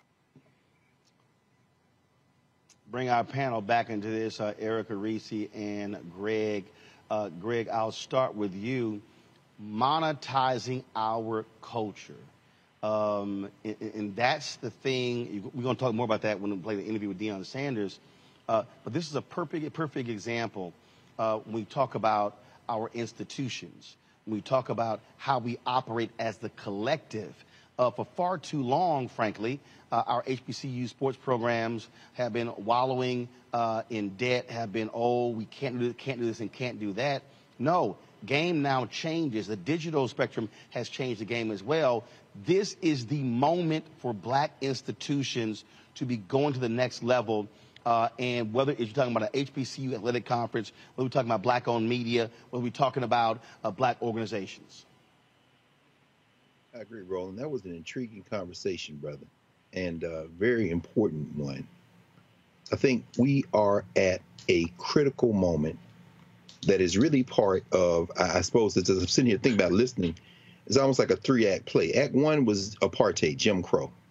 That's when you had the HBCU rosters, because of apartheid, literally with the best athletes, student athletes, I might add, excellent in the classroom as well as on the field, in the country, some of the best in the world, across sports, football, basketball. This is the period. And then there was desegregation, which really for college athletics became a route for these historically white schools to cherry pick the Negroes they wanted. And during that period, there were still phenomenal athletes at HBCUs who went on to achieve incredible professional careers. Too Tall Jones, Tennessee State, the great Jerry Rice at Mississippi Valley, of course, Walter Payton at Jackson State, so forth and so on, Doug Williams at Grambling. And now we are in Act 3. Having cherry-picked from the HBCU rosters, These historically white colleges run as plantations, using black slave labor to enrich themselves, at least at the top of the food chain, as Bill Rhoden has written in his book, $40 Million Slaves and Others, not just the professional game, but the college game. And for years, cherry-picking the brains of the best black college coaches. I think of Joe Gillum Sr. at Tennessee State, for example. The pro coaches would come and pick his brain because many of the things you see in professional football now were cherry-picked from the minds of black coaches like Eddie Robinson and others, and John Merritt and others. But in Act 3, now, but particularly because of the white nationalists and the racism that is now impacting our people, you're seeing black folk begin to turn to black institutions again. But these people don't want to lose their sugar bear. They don't want to lose their plantation labor. That's why Nick Saban gets mad at Deion Sanders at a point, because you could see a sea change. But what that interview you just did today brings to the fore is the real issue. This is why Deion Sanders' comments the other day about, us maybe looking at traditions differently, it's probably a little bit problematic for me, because those traditions were the same from apartheid through desegregation to this moment of fascination with blackness. And by the way, white bands like LSU and Ole Miss copying HBCU band songs like Talking At the Side of Your Neck. Check that out. What you see now is the SWAC is saying, we will move forward together. See, I don't know that I trust Deion Sanders not to make a leap. Maybe Jackson State does what Hampton did, what Howard had talked about doing. We want to go to a white league, what my alma mater, Tennessee State, made a mistake and did years ago going to the Ohio Valley Conference. But the SWAC is saying, no, we will be. The MEAC, we will be. And even though he can't comment, and he says we ain't going to be coast-to-coast league, I got my eye on North Carolina A&T. I wish Eddie George and Tennessee State could convince them to join the SWAC like we should have done decades ago. But we are now in the end game. We are now in the end game, Roland. And so that interview and the one you're about to show us with Coach Prime are going to be very crucial, because we can't just be now individuals, because these white boys are playing and they realize if this thing goes left institutionally, this whole structure of plantation labor could collapse. And make no mistake, they will start making overtures. They already have, I'm sure, to Coach Prime at Jackson State. They'll start making overtures to Grambling and say, well, why don't you leave them other Negroes and come join us in this revamped Big 10 or Big 12? The day, it may not be that far off. So that interview today, man, I think that should be played on a loop for us to understand. Individuals don't beat institutions. Yeah. Reese, we're gonna unpack this thing further for the interview I'm going to play next with. Enjoy all your favorite sports like never before at BetMGM. Signing up and playing is so easy. Simply sign up using code Buckeye and receive up to $1,500 back in bonus bets if you don't win your first bet. When you register with BetMGM, you can get instant access to a variety of parlay selection features, live betting options, and the best daily promotions in the business. And with BetMGM at your fingertips, every play and every game matter more than ever. Place your moneyline, prop, and parlay bets with the king of sportsbooks today. Sign up using code Buckeye and receive up to $1,500 back in bonus bets if you don't win your first bet. That's right, up to $1,500. Again, sign up using code Buckeye and receive up to $1,500 back in bonus bets if you don't win your first bet. BetMGM and GameSense remind you to play responsibly. 21 plus and present in Ohio. Subject to eligibility requirements. Rewards are non-withdrawable bonus bets that expire in 7 days. Gambling problem? Call 1-800-GAMBLER in partnership with MGM Northfield Park. That's 1-800-GAMBLER.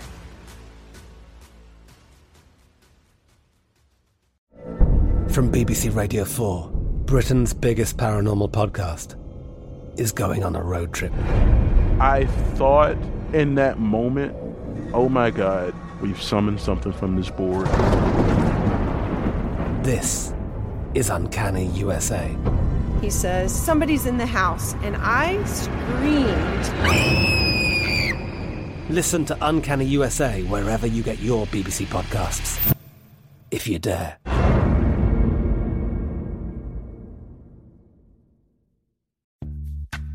Snag a Job is where America goes to hire, with the deepest talent pool in hourly hiring. With access to over 6 million active hourly workers, Snag a Job is the all-in-one solution for hiring high-quality employees who can cover all your needs. On demand, temp to hire, part-time or full-time. You name the position. Warehouse worker, retail associate, grocery store clerk, fitness trainer, baker, stylist, bellhop, podcast producer. Yeah, Snag a Job's got a worker for that. With our easy-to-use platform, you're able to seamlessly post and fill available positions quickly with a dedicated customer support team to provide all the help you need along the way. Kind of nice knowing you have a talent pool like that in your own backyard, right? Snag-a-Job is the partner you need to keep your business running smoothly. So visit snagajob.com or text snag to 242424 to talk to an expert. Snagajob.com, where America goes to hire. This is it. Your moment. This is your time to make your comeback with Purdue Global. When you come back with a Purdue Global degree, you create opportunity for yourself, your family, and your future. It's a degree you can be proud of, a degree that employers will trust and respect. Purdue Global offers working adults like you over 175 flexible degree programs to meet your specific career goals. These include associate, bachelor's, master's, and doctoral degrees and certificates. Purdue Global degree programs range from nursing to business to communication and more. Whatever your interest, we have the degree that will move you forward. You have the knowledge, you have the experience. Now it's time to get credit for the work you've done and earn the recognition you deserve with Purdue Global, Purdue's online university for working adults. You know you're worth it. We do too. So don't wait another second to get the degree that will take your career to the next level. Start your comeback today at purdueglobal.edu. Coach Deion Sanders. But what we're talking about is literally what we're doing here at the Black Star Network, what we're seeing happen in other ways. What I keep yelling and screaming to black people is that we have made other people uber rich off of our culture. Yeah. And if there is any moment for us to say, how about we make ourselves rich? How about we employ ourselves? And again, that quote from the nation's first black newspaper, we wish to plead our own cause, too long have others spoken for us. I mean, this is the moment. And so this is why every school, every athletic director, every president, every coach, every alumni president must be looking at this thing differently, trying to say, let's go out and get the best and the brightest of African Americans who are lawyers and accountants and media experts to know how do we get our full worth in this moment. Absolutely. I mean, I think Dr. Carr laid it out. I mean, the difference between the success is going to be if people use it as a launching point or if they use it as a point to rise together. Unity is the strongest and yet oftentimes most untapped part of the black dollar, of the black coolness, of the black factor, black culture. And so if Coach Prime and other coaches that are starting to see success, if they can stick with it, they can help really usher in a whole nother chapter where it's not looked at as a junior kind of league. I'm not saying, I'm using it in a non-sports probably way, but it's not looked at as, but the way you use it is proper because it's the same way folks said to me, I didn't have a real show because it was on TV One, even though we shot it at NBC News Channel, which is where right now, where NBC does all their shows out of DC is the exact same studio where I did my TV One show. Right. But black people were like, "Oh, you're not real or legit." That's a mindset that we have accepted because of what they have always told us. Right. Exactly, and too often we're too excited to see black people that are the cool in the white spaces when we could support black people when they're in the black spaces. And so I think that this is a really powerful moment. I think we've seen a lot of the momentum die down from this so-called racial reckoning, but I'm glad to see that this is one area, particularly as it relates to HBCUs and, HBCU sports or the SWAC conference, where, it still seems to be going in the right direction. But the people are watching and they're paying attention. And as soon as we start to get our act together, as soon as we really start to realize the power that we have, that's when they want to swoop in. So if we can stay united, this could be a game changer. And this could be the new cool. This could be what people are looking toward instead of saying, that's just the black conference over there. That's right. Yep. Erica? Yeah, I mean, Dr. Carr referenced the book. I was very proud to be able to pull it off my shelf. I read this book probably about 10, 12 years ago, and it definitely shifted my outlook on how I saw Black athleticism. And to Reese and Dr. Carr's point, you know, we look at Blackness and we're the blueprint. We are the standard. We are first. And so from the top of our head, the crown of our heads down to the soles of our feet, we see our culture, we see our likeness, we see our image, we see it duplicated in so many different areas because we pay the price of coolness for then everybody else to swoop in and colonize it, to take advantage of it, monetize it, to make it seem as though it's always been there and it's always been cool when Black people actually paid the price for it. You know, I think about growing up on HBCU campuses, and I think about my late grandmother, who was the first college graduate in our family. She was at then Albany State College, and we had a big tradition at my hometown of Albany, Georgia, now Albany State University, of everybody coming home for homecoming.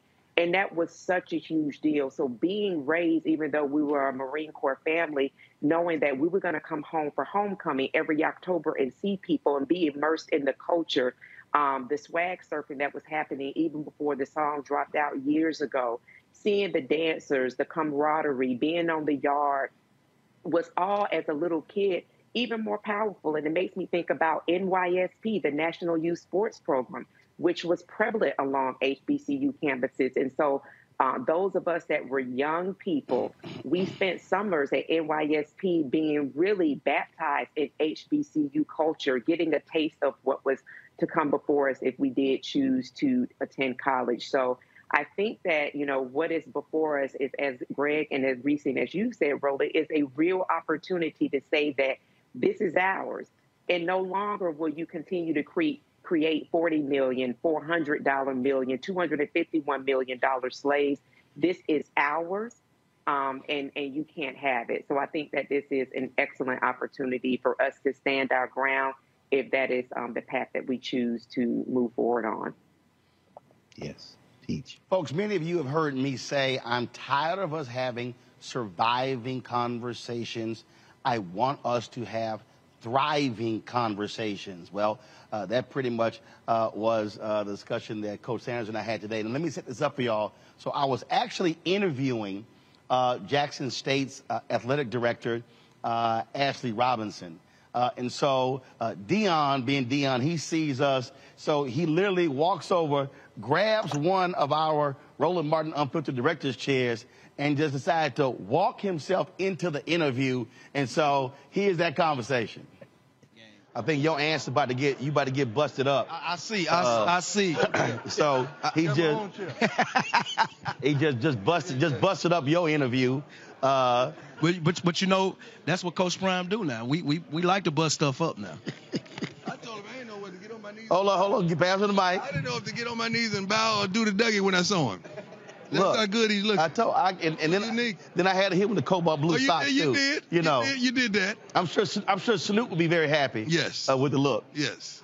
Coach, first of all, how you feel? I'm feeling good. I'm getting better and better day by day. I am. You had a great season last year, but it's going to be different because you were in pain. At the conclusion. You were dealing with coaching and dealing with your health challenge. We dealt with a lot that people don't know about. But you know what? God sustained me and saw me through. And I had a wonderful team of support around me, including my team. And we got through the storm. And I'm thankful for it. We were just talking about the monetization. No, he answered it, so you can answer this here. We were talking about monetization, and what I've said is we've been successful at making a whole bunch of other people rich off of our culture. True. I've been saying now it's time for us to make us financially powerful from our own culture. Who is us? No, when I say us, I'm meaning African Americans, black people who are creating apps, black people who are creating media companies, black people who are creating technology companies. And I'm like, yo, you know, you take technology. Boy, we took Clubhouse from nothing to a $4 billion evaluation in 9 months. Right. Isaac Hayes III out there creating a fan base, building that social media app. I got people coming up to me saying, man, I really wish you get a show on MSNBC. And I'm like, no, I'm good. How about I create my own media company? We gotta still stick together. That's the problem. We do it and we're separate. In silos. We got to do it in unity. because something that I may be great at, you may have the other piece of that, right? So that we're exceptional, right? But I don't want to hoard that because I don't want you to get in right. That, and that's the problem. See, right now, that's what's happening with the SWAC. Now people are starting to see value in the SWAC, so they're coming from everywhere. They want to invest in this. They want to put money in that. They want to be a piece of that. Let's get together and talk about this instead of trying to get something and just sift from it. Right. Yeah, we need to unify and make it. We need to perfect it before we package it, then sell it. Well, the night before he was killed, April 3rd, 1968, in his speech at Mason Temple, Dr. King said, black people individually are poor, but collectively we have one of the largest economies in the world. Yes. He said, if we don't practice collective economics, then we don't move forward. That's what he said the night before he was killed. Told. Not one lie told. And we're still in a deficit when it comes to that. That's what we're trying to do. And I'm thankful for this man granting me the opportunity to come here and do what God has called me to do. But it does not come without complications. Oh, yeah. It does not come without ignorance and adolescence. But we're fighting and walking through the storm because we're challenged to get it done. And we're going to get it done, ain't we? Yes, sir. We're going to definitely get it done. When you talk about this amount of attention, you've always understood marketing, understood media. And what now happens is, you talk about the collective, other folks now have to realize, hey, guess what? We've been asleep at the wheel. We got to be far more aggressive with social media. We got to be far more aggressive in communicating a message. And right. I've always said that HBCUs have been a potential gold mine. I love the words you chose are so spectacular because it's potential. We got to get our business practices better, my brother. We got to understand our worth, and we got to clean up our house so that we can reach our full potential. In my young tenure as a coach and working with this man has been tremendous, but we've gleaned from one another, and we're trying to elevate, and not just elevate with us at Jackson. We're trying to elevate the whole entire SWAC because of where we've been. Right. See, it's something for some of these other media outlets to talk that talk, but ain't too many of them have been where you've been and what you've done and what you've accomplished and what you're still accomplishing. So when you're talking, either you're going to keep going ahead or you're going to stop and wait. Mm-hmm. And that's the challenge. We don't want to stop and wait, man. We're trying to go. We're trying to go, and we're trying to advance every darn possibility of Jackson State and Jackson State football. I did a breakdown on my show when y'all made the decision to pull out of the Southern Heritage Classic. And we had this whole big back and forth with my audience. And I explained to them, I said, guys, I didn't go to HBCU, but I was spoken on 65 of them. 65. I said, now, a bunch of y'all ain't even been to 65 HBCUs. So I've had 65 conversations with presidents, with ADs, with professors. I'm like, so don't act like I don't know. Right. And I was talking to one who said they couldn't bring their band to a classic because they wouldn't get enough money. I said, if you can't bring the band, I said, that go with the football team. And I'm like, guys, I said, this comes down to economics. It comes down to how what does not come down to economics. Right. I said in America, there's only one. In sports, just sports. What does not come down? All this movement in these SEC is all money. You know, it's business. So what does not come down to economics? Right. So if we make a decision, don't you think we've sat down and really talked about it and analyzed it and say what's best for the kids and what's best for Jackson State? Business, man. See, you said something that I loved when you said. When you said, what does that mean doing it for the culture? I saw the video, I said, yes. Okay, he been listening to me too. Because trust me, I said, it's literally the same thing. When somebody says doing it for the culture, the first thing that I go is, who is economically benefiting from that very thing? And that's the piece. What is the culture? Right. How many rivals did we really have? How many rivals? Who is it? Alcorn? And who? I'm sorry, I pronounced it wrong. Alcorn. In Southern. Kid ain't no other rival. Ain't no other rival. So tell me about the culture. So when we play Prairie View, are you at the game? When we play Bethune, are you there? Who else? Who else? When we play these other schools, are you there? Are you support Texas? Are you there? No, you ain't there.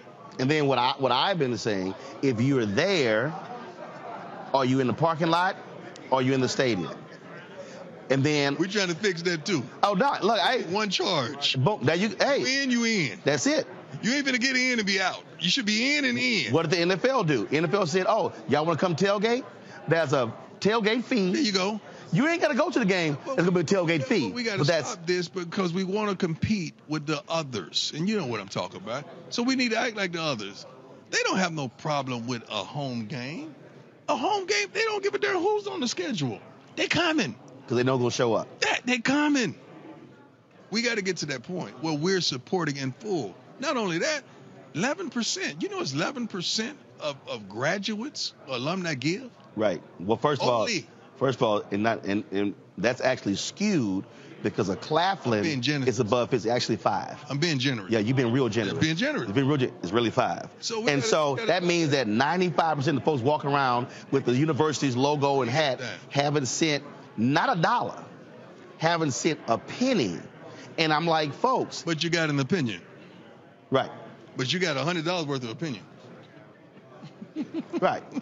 But so that is we talk about redefining the culture and redefining the mindset. Well, don't get me started. See, you get me started. You got to stop. Well, I do this every day. So this is, but these are the conversations we have. Right. And this is a conversation I purposely have on air because when somebody says, well, if our black celebrities give, and I walk them through and I say, guys, political campaigns, most donations are $20, $25. I'm like, come on. I said, you can't say I love an institution if you don't send a check. Yeah, that's not our black celebrities' responsibilities. Their responsibilities is to them and their families. That's not their responsibility. They hadn't attended HBCU and they don't even understand the ramifications and what a HBCU will garnish you. I mean, we have two main factors. Our main 2 goals. When a kid comes to me, his mama want to know 2 things, and his father. What you gonna feed my kid? And where my kid gonna lay his head? Let's start right there. Now the first line. Let's start right there. I know somebody watching. That first line, I know for a fact, is a huge deal because I've talked to other players, and we saw this even at major universities when NCAA had to change the rules. But cats were like, no, we can't eat on the weekend because the cafeteria's closed. Let me tell you something. That's a big deal. That's one thing that AD, and I appreciate him, we had to address immediately. And now I'm looking through, my reminders or whatever on social, and I'm hearing that HBCU's attendance has skyrocketed. Yes. Skyrocketed. But guess what hadn't? We don't have anywhere to put them. There you go. Housing. We're lacking housing, not just at Jackson, but everywhere. Right. So when I say things like our business practices, our forward thinking, our thought process needs to advance, ain't no lies being told, man. Because we got kids that want to attend our universities, but they can't. If you don't have the infrastructure, and again, they have an expectation also of facilities and what to expect. And if you say you can't compete, say, well, just because. Come here just because. No. You got to. And you can't be all about the culture because they're going to say, what does that mean? When a parent says, what does that mean? What you going to say? I'm waiting on y'all. Tell me what you going to say when a parent say, when I say, well, don't worry about the housing or the, or the food. We have a culture. Coach Brown, what does that mean? I can't eat culture. Let me stop. We're going to get in trouble. No, look. We're going to get in trouble. But what we're talking about here is real. Literally, what I've been laying out on my show, actually, is nearly all of our black institutions. I'm talking about black newspapers, churches, HBCUs, organizations. And again, it comes down to if you've never been used to sitting at the table of power, then you don't know what to ask for sitting at the table of power. We've gone in and asked for small amounts as opposed and with a head down. Trust me, look, Doc, I'm telling you, 2 hours a day, I'm on this every day. We hadn't even spoken, man. And you are right on it. I could pull out my darn phone and go to notes, and you are right on it. Ain't no lies being told. And that's the thing that hurts us the most because this is what we're trying to do. Yep. this is all we wake up for. And it's hard because you got our own people like, bro, what you doing, dog? And I'm like, I'm not asking for no $15,000 when my value is $150. I don't mind fighting outside the house, but when I got to fight in the house, that's a problem. Yeah. That's a problem. That's what every marriage out there. Ain't even fight in the house. Right. That's a problem. Yeah. Yeah. Oh, absolutely. Got to ask you a football question before you get out. What are you looking forward to this upcoming season? Dominate. We're not just trying to win, my brother. I'm dead serious, and I'm saying this with no smile. We're trying to dominate. But the only way our kids are going to get to the next level and get to pro, the multitude of them, is we dominate. I mean, be dominant at their positions, be dominant when we play against other schools, just be dominant in every aspect of their life. We got to dominate. That's the key word for our players this year. What did they learn from that Celebration Bowl game? The Celebration Bowl wasn't a test, and it wasn't a learning, what word am I trying to use? It wasn't an assignment. That's something that happened. We just lost. That's it. We missed a turn. We supposed to take a left here. We took a right. We missed a turn. That's it. We flushed it. We gone. We out. Let's go. That's how we attack life. That's how we attack football. That's how we attack sports. We ain't got time to be looking behind us. We got a bus kick. Give them their credit. South Carolina say, give them their credit. They kicked that bus. That's it. Let's go. What's next? So we should be looking forward to dominance. In every phase. In the classroom, in the community, and on the field. In every darn phase. All right. Appreciate you. Coach, always good to see you. You too. Ashley, good to see you. He's so clean, you're dirty. He's so clean, he's dirty. And I look forward to popping into one of the games this year. All right, folks, let's bring back my panel, Greg, Reese, Erica. We're also joined by my man, Scotty. All right, folks. The host of Off Script TV. Scotty is going to be contributing for the Black Star Network this fall, giving us HBCU updates. Glad to have everybody here. Before I go to Scotty, I'm going to go back. So, Greg, I hope people were paying attention. That was not a sports conversation we were just having. That was a hashtag Black economic social justice conversation we were having. Yeah, I'm not sure, Roland. I think the most. I was waiting for Dr. Carr. I think the most important answer that Deion Sanders gave you, the word he used was adolescence. What he don't know about black colleges is a lot. If you want to know what culture, what does that mean? Well, in addition to the band, in addition to the businesses, in addition to the vendors and those who always stay outside the stadium, I agree with that. You got to monetize that. In addition to the monetary value of those people who go to those schools and get those degrees and contribute to the communities, I think what Brother Sanders I think a good question, for example, when he talks about alumni giving, maybe ask him, well, what's the general alumni rate for the almost 1,500 colleges and universities in the country? That number would be 8%.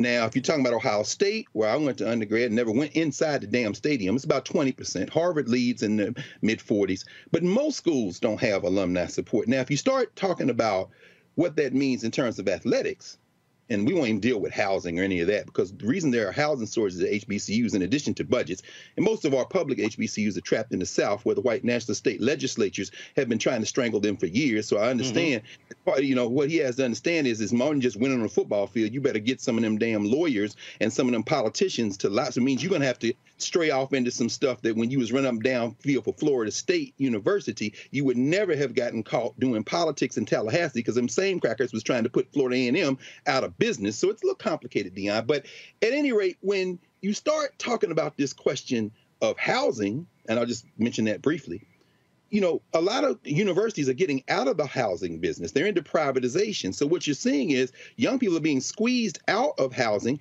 and shoved it off campus. And many of our HBCUs are either in small towns or in state capitals where gentrification is real. It's a lot of moving parts, Deion, a lot of moving parts. But I'm saying adolescence, you're just getting this under your belt. But when you say on one hand that you're talking about us coming together, and then another hand, you got to kind of eschew some of these traditions and perhaps we want to dominate, I hear somebody who may not be long for the HBCU world who's got his left eye on something else. And when you start talking about copying white folks, understand that you are literally going to run into the buzzsaw called white supremacy, because you're beloved at Florida State. Well, at least until you start stealing some of them Negroes come play for you.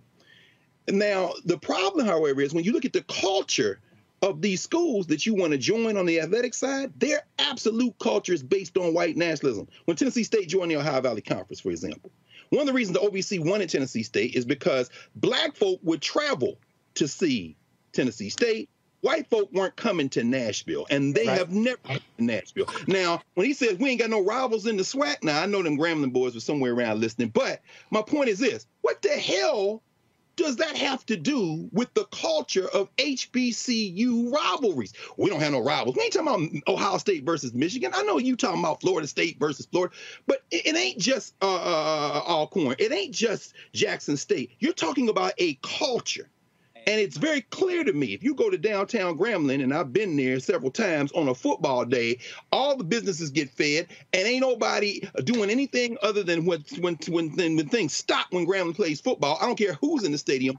Deion has a lot more to learn, and I'm afraid we might be looking at somebody who may not be long for the HBC world. I don't know what I was listening to there, Roland, in other words. Well, so I'll unpack it. And I'll bring in Reese, Erica, and then we'll bring in Scotty. So here's why I frame it that way. One of the advantages, I believe, in not coming from the HBCU world is that you do look at things differently. And if you look at a lot of the videos that he's posted, when he's talked about campuses, how they're being kept up, when he visited Mississippi Valley State, when he literally showed the practice field that folks thought was just like an abandoned area, what he's been doing, which I believe is effective, is also exposing the shortcomings of why are our universities looking like this, but across the street they're looking like that. And one of the things that he's also done, and again, I know this from personal experience, where I've had people say, well, this is how we do it at HBCUs, and you looking at it going, yeah, but you're broke.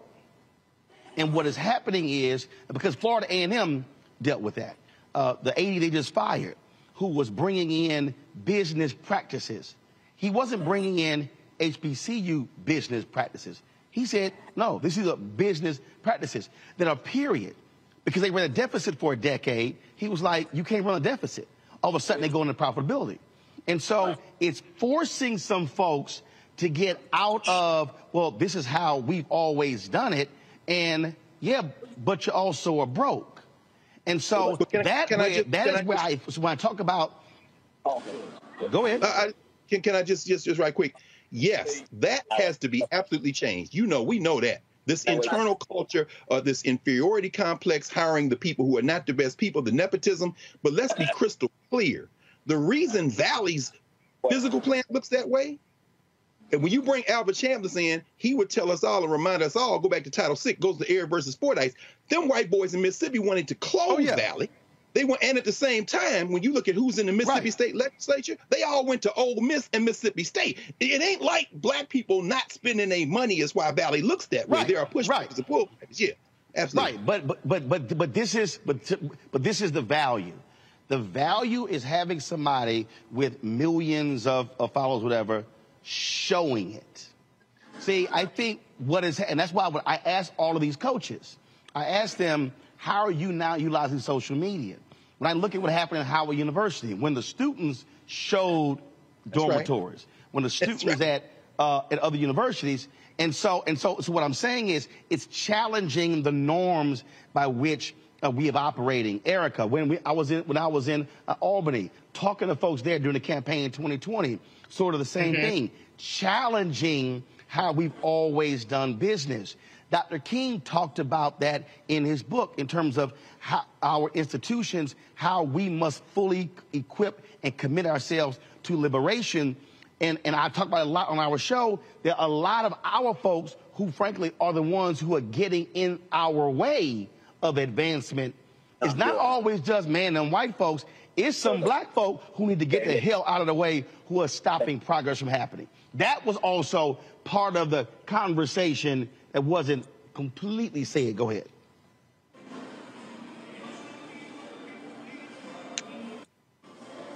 Erica, go ahead.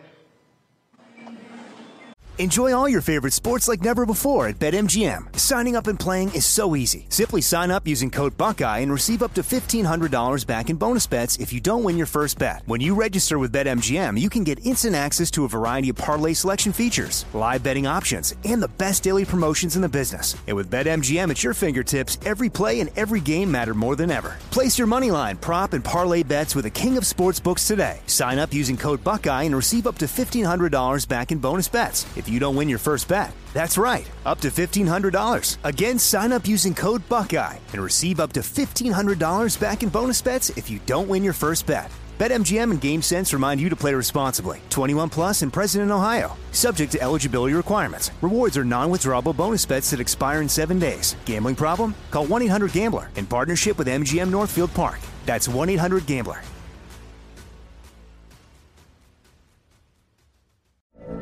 From BBC Radio 4, Britain's biggest paranormal podcast is going on a road trip. I thought in that moment, oh my God, we've summoned something from this board.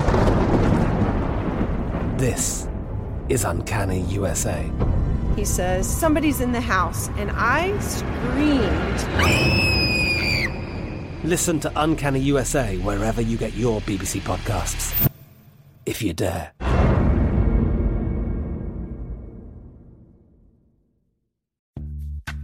Snag a Job is where America goes to hire, with the deepest talent pool in hourly hiring. With access to over 6 million active hourly workers, Snag a Job is the all-in-one solution for hiring high-quality employees who can cover all your needs.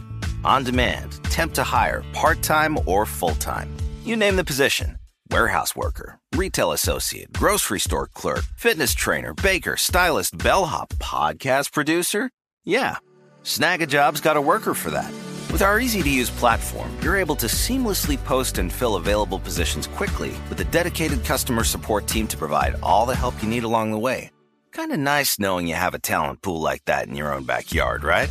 Snag a Job is the partner you need to keep your business running smoothly. So visit snagajob.com or text snag to 242424 to talk to an expert. Snagajob.com, where America goes to hire. This is it. Your moment. This is your time to make your comeback with Purdue Global. When you come back with a Purdue Global degree, you create opportunity for yourself, your family, and your future. It's a degree you can be proud of, a degree that employers will trust and respect. Purdue Global offers working adults like you over 175 flexible degree programs to meet your specific career goals. These include associate, bachelor's, master's, and doctoral degrees and certificates. Purdue Global degree programs range from nursing to business to communication and more.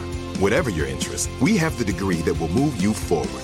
You have the knowledge, you have the experience. Now it's time to get credit for the work you've done and earn the recognition you deserve with Purdue Global, Purdue's online university for working adults. You know you're worth it. We do too. So don't wait another second to get the degree that will take your career to the next level. Start your comeback today at purdueglobal.edu. Erica, hear me? Yeah, I can hear you. All right, Erica's on you. Can y'all hear me? So some of the things that were in within the conversation that you all had with regard to HBCUs, and just remembering what HBCUs, that there was an influx of students during the previous administration because it was a safe haven. Students felt safe being at HBCUs. Students felt more safe being under the instruction of folks that look like them. So when we start barreling down, kind of understanding that these institutions are in fact businesses, but what has stood the test of time has been what has been inside of these institutions of people, which is why I said earlier in my comment when I talked about the rich history of an Albany State College, now Albany State University, and how many of our family members would make sure that every October that we would sojourner home, even for the folks that did not graduate from Albany State College or Albany State University. And as Dr. Carr just said to us, that the businesses that were in the immediate area were fed. There were heads and beds. So, of course, the hotels were booked out. Those mom and pop shops were taken care of. Institutions that maybe did not get an influx of business throughout the year were definitely taken care of during that homecoming time period. So I think that the essence and the richness that has been developed over many, many decades of HBCUs is something that still needs to be captured by those body of students that do seek it for not only education purposes, but also seek them as refuges as well. Reese, the point we were talking about, with the tailgating, one of the things that someone sent out the other day, a roundup of the top most attended games, and I think Jackson State was like 40+ thousand, but the next school was like 20 or 18, then went down, down, down. We know people say, oh, we going for the halftime show.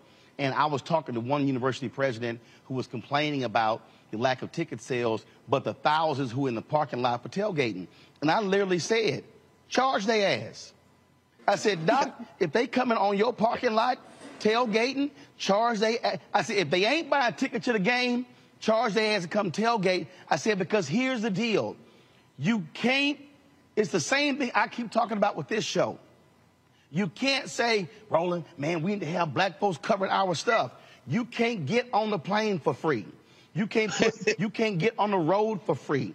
And so you got to be able to pay for it. And so I think that's where I think what Deion's also is shaking up is saying, hey, y'all, we can't keep having a system where the school is the one getting the least money and everybody else getting the most money, but it's the school that's driving the event.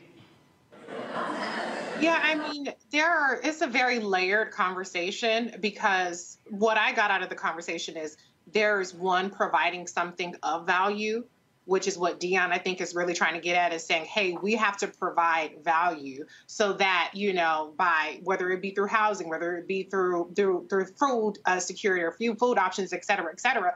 But then there's the other aspect of valuing what's on the table. And that's where the tailgating and things come in. I think where it gets a little tricky is it sounds just a smidge elitist at times, because when you kind of center it in terms of like, look at how the white schools are doing so much better and they're doing this right and we aren't.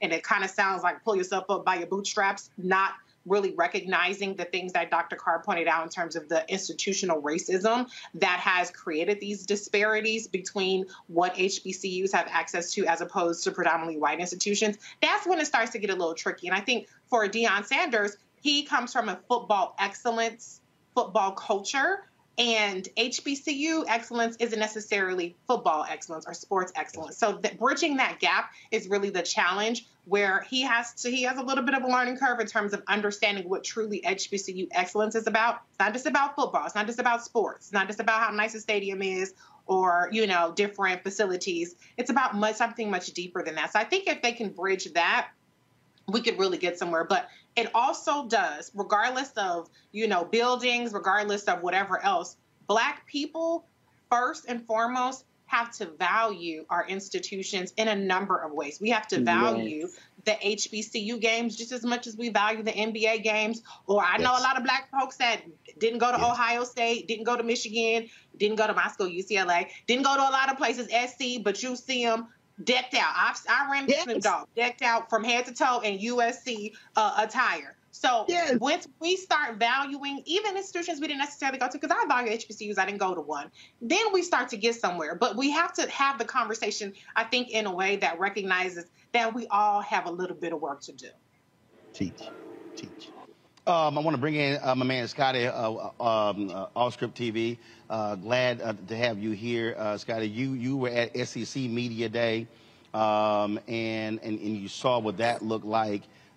You cover these games, you cover what's happening here. Again, I think what is happening, not just Deion at Jackson State, but look, Hugh Jackson at Grambling State is asking questions and demanding things and saying, hey, we got to elevate this thing, because this generation of athletes is like, yo, if the facilities aren't up to par, we're not coming.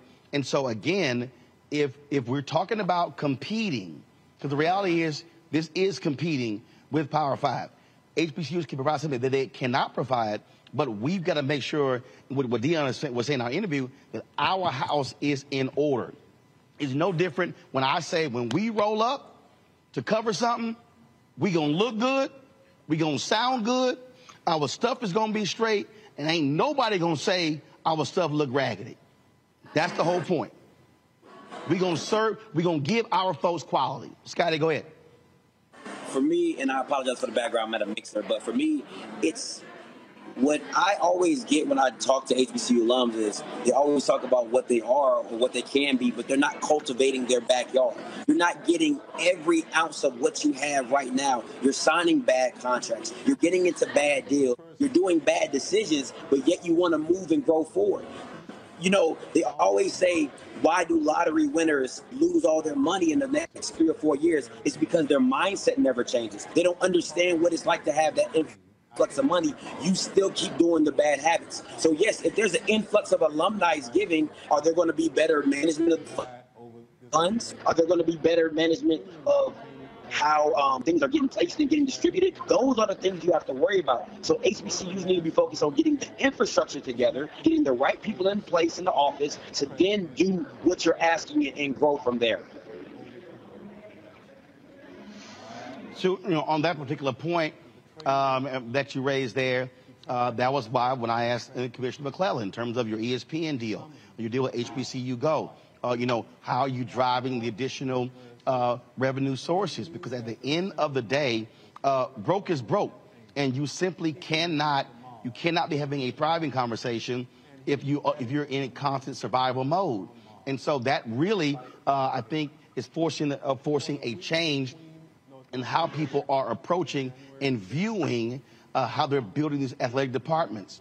What have you been seeing and hearing as you've been talking to folks at these various institutions? Well, for me, let's look at the stream today. If anybody goes back and watched the ESPN3 stream, it was horrendous. SEC Media Day would have never looked like that. So you're allowing ESPN3 to treat you any type of way. They passing mics to one another. The audio's going in and out. They're not having the right overlays. But this is what you want to be on. You want to be on ESPN3. This is what you're getting. You're not even holding them accountable to giving you a stream worth the product that you're putting on the field. So how is anybody supposed to take you seriously? You know what I'm saying? I went to SEC Media Day at the College Football Hall of Fame. There is an HBCU section. You telling me you can't partner with the College Football Hall of Fame and put on the same event that the SEC Network did with ESPN? No, because they're treating you like second-class citizens, and you're allowing it, and you're just happy to be in the building. So if anybody wants to believe or say, oh, ESPN is doing so much, what are they really doing for you? Because what I saw were a YouTube stream and your stream, Roland Martin, both outclassed the ESPN3 stream that you were so proud to be on. That doesn't make any sense. Well, I didn't see their stream, but damn, we looked that good? The sound was better. The shots were better. I mean, it was the overlays for the band. You brought an aspect that ESPN3 didn't even have. And when you're on I won't say nationally, but when you're on a digitally televised event and the coaches are passing the mics from one player to another because it doesn't work, something's not right. Again, you're absolutely right. It's all a matter of making sure your stuff is straight and clean. Scotty, I know you're at an event. I appreciate it. We're going to have more from you talking about HBCU sports coming up. The season is going to be beginning, and so we look forward to having you on every week, previewing games and telling people what to look out for. Too easy. Thank you, Roland Martin. Appreciate you guys. Thanks a bunch. Folks, go to follow Offscript on Instagram, on Twitter, and also subscribe to his YouTube channel. Folks, we didn't just talk to Coach Sanders. We did catch up with man Hugh Jackson, who is the new head football coach at Grambling State. Here's our conversation.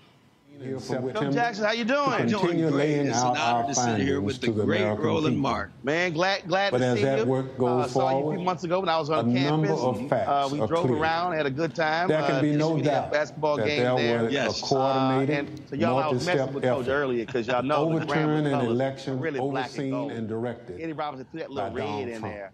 And so There can earlier, be no doubt that he commanded a Coach mob. had he had the outfits on. You need to airdrop me some of those photos. I got to show y'all these photos of the suits. He's rocking, the teams are rocking. So first of all, let's just talk about that. In terms of the look that you want for your team. Well, Roland, I think it's important that we be clean all the time. I think the two student athletes that came with me, I wanted this to be an unbelievable experience for them. This is a chance for us to come and have people see what Grambling is going to be. And that's what I wanted to be. I wanted to be one of the best HBCU universities there's been, because at one time it was. For you coming in, what has been the transition? What has it been like? Whatever you identified beyond the team itself as critical needs to upgrade the program? You know, Roland, the critical needs that we have is probably the same throughout every school in the HBCU space. We need more resources. We need to have a better environment for our student athletes to be the best they can be. I think we got to value our student athletes more than what we have. And when I'm talking about that, I'm talking about weight rooms, nutrition, recovery. I think all those things we can be better at, and we should be better at. It's interesting. When I was talking to Coach Sanders, he said the first thing a mama or daddy says is, "Are you going to take care of my son when it comes to eating?" And I stopped. I said, and that's something that, again, the average person that just assumes, oh, you've got these great cafeterias or whatever, but that is a huge piece right there in terms of making sure your players are getting proper nutrients. Yes. Because a lot of them, their backgrounds, where they're coming from, I mean, that's a huge thing. You just said it, Roland. Most of these young men are used to only having one meal. 1 meal a day. And so that's not the environment we should provide. And it's not the environment that we do provide. There's a breakfast, lunch, and dinner format that is in place, but we have to do that even better for them, because there's guys that need to gain weight. There's guys that need to lose weight. There's guys that are in between that need to maintain their weight. So you have to find a way as a university to manage those things. In terms of this being for you, you come in high. Folks are excited. Then you choose an offensive coordinator. Art Briles causes a natural controversy. Mm-hmm. Then he has to leave. And so what has an adjustment been like for you? Just again, dealing with all of that, where every move you make is a major deal. It is. And you said it, Roland. Every move that we've tried to make has been major. Before there was Art Briles, there was Ted White, who left to go to Houston Texans. He was my coordinator. And then there was Art. And so I just made a decision after Art that I'm going to go back and do it myself. When you take these jobs, you want to be involved in everything as the head coach, because you should be. But at the same time, when you see a need in an area, you have to take that on. And that's my expertise. And so I'm going to be the coordinator as well. I was talking to the commissioner earlier. He talked about $8.4 million being distributed to the SWAC schools. He talked about where they stand. You don't just bring a coaching background. You also bring, by being in the NFL, understanding that is a $15 billion a year enterprise. And so how have you been weighing in on the conference, saying how it needs to elevate itself to monetize these HBCU schools? It's interesting, Roland, because now is the time. That's what the National Football League did. They looked at it and they grew together, made a decision. We're going to work together and build it. And they've become legendary. The National Football League will be legendary. Now it's time for the HBCUs to do the same. We need to work together, not work against each other, to build this brand right, because we do. We have a tremendous opportunity with all these great coaches, all these great players to do something legendary, but we have to do it together, and we got to make the right moves and the right decisions as we move forward to build this brand better than what it's been. when you talk to your other coaches, and they're talking about, obviously, their programs, what needs are, things along those lines, what are y'all also conveying how you speak as a collective as opposed to individual schools? You just said it. I think it's time for us to unite. I think every coach, we all have things that we need. We all have things that we can do better. But we need to be able to talk about those things in public. You know, we talk about a lot of things in private. You know, we all know that normally things are talked about in private and things are happen in public. But we gotta get this changed. We need to talk about these things in public. So hopefully in private we can move the needle for what we truly believe our student athletes need. All right, y'all. Speaking of student athletes, I had a conversation with a couple of Jackson State players, and we talked about football. We talked about all those different things. You had Shiloh Sanders. You had the #1 dual threat quarterback in the country, Travis Hunter. Boy, the Power 5 schools were hot that Deion got him. Now, I don't know how in the hell Greg, Reese, and Erica, we got around talking about fishing, but the conversation sure went sideways real fast. So, I mean, I pretty much just do my own thing. I like to fish a lot, so I'll probably be fishing more times than I'll be. So you like fishing? Yeah, that's all I do is fish. Oh, well, you know, his dad loves fishing. Smoked them already. Oh, you smoked them? Out of there. I love it. You say you did? Yeah, they don't want no work with me, man. I fish at my house. I don't like fishing in ponds. Oh, really? It's at the crib. It's okay. We was on the pond. We was on the pond. Yeah, we was in the pond. We wasn't at my house. But so y'all had a fishing competition? Yeah, we went. Where we go? We went to Academy Sports. Yeah, we went to Academy Sports, little fishing tournament, and you know, I ain't really catch anything because that's not what I'm used to. I'm used to fishing in my backyard. See, but look, I ain't never been on no lake in there. That was my first time being on the boat. Yeah, that's the first time being on the boat. So it's different though. Yeah, you smiling real hard. You like because he got the up on me in that. So I don't, you know, I let him have fish. They play around. I fish. Whoa. You fish play around. You said they play around. You fish. Wherever I go, I'm gonna fish. Yeah, he will. I don't know how. It's too boring for me. See, because you trying to catch flukies. Who want to catch a panfish? That's not fun. No, I'm playing golf. Y'all can fish all. Y'all can fish all day long. I'm gonna make me some birdies. No, I can't do that. I can't agree with the golf, man. My QB coach just started doing that. You can't agree with the golf, man. You know the folk I've connected with in golf around the world. That's a lot of connections. That's different though. That's different though. Like you said, I'm not. I like doing stuff I like to do. I know me going on a golfing course. That's not what I want to do. So because you know how to swing. See, but look, you don't know how to fish. That's why you don't like fishing. No, I fished when I was young. I fell asleep. It was too boring. It's too slow. Because you don't know how to fish. Yeah. Well, y'all fish fast? Is that what you say? Yeah, I fish fast. Yeah, we catch. Okay. Fishing, we catch. All right. We're going to catch. What time you got to get up in the morning to go fish? It don't matter what time. No, it don't matter what time. As long as you use the right thing, as long as you know how to fish, you're going to catch a fish. No, dog, I got to play golf. Y'all had that. I'll be on the golf. I'm going to catch birdies. I'm going to catch birdies. Just invite me to the golf course and I'll fish your ponds for you, all right? Huh? Yeah, he'll fish in the pond. Well, we'll see what that golf swing look like. So, yeah, we'll see what that. I can do a little something. I can't do too much. Okay, well, I can. I'm a 6.5 handicap. Never mind, you got that. I don't even know what that means. You know what that means? That means I'm damn good. Oh, okay. that means I can golf my ball. The only golfing I do is Top Golf, man. That's it. That's the only swing I can do. Video, Instagram, Deion Sanders Jr. Go check it out. Man, come on. That ain't golf.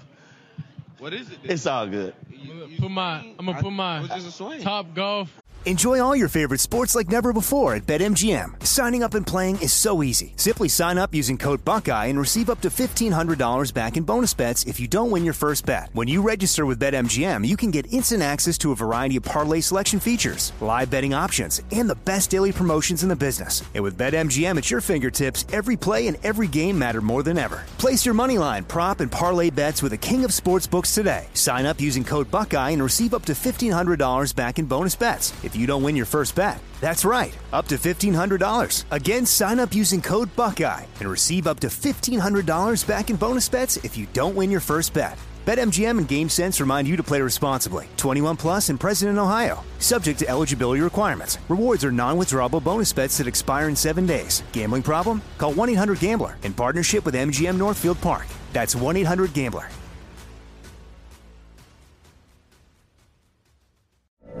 From BBC Radio 4, Britain's biggest paranormal podcast is going on a road trip. I thought in that moment, oh my God, we've summoned something from this board. This is Uncanny USA. He says, somebody's in the house, and I screamed. Listen to Uncanny USA wherever you get your BBC podcasts, if you dare.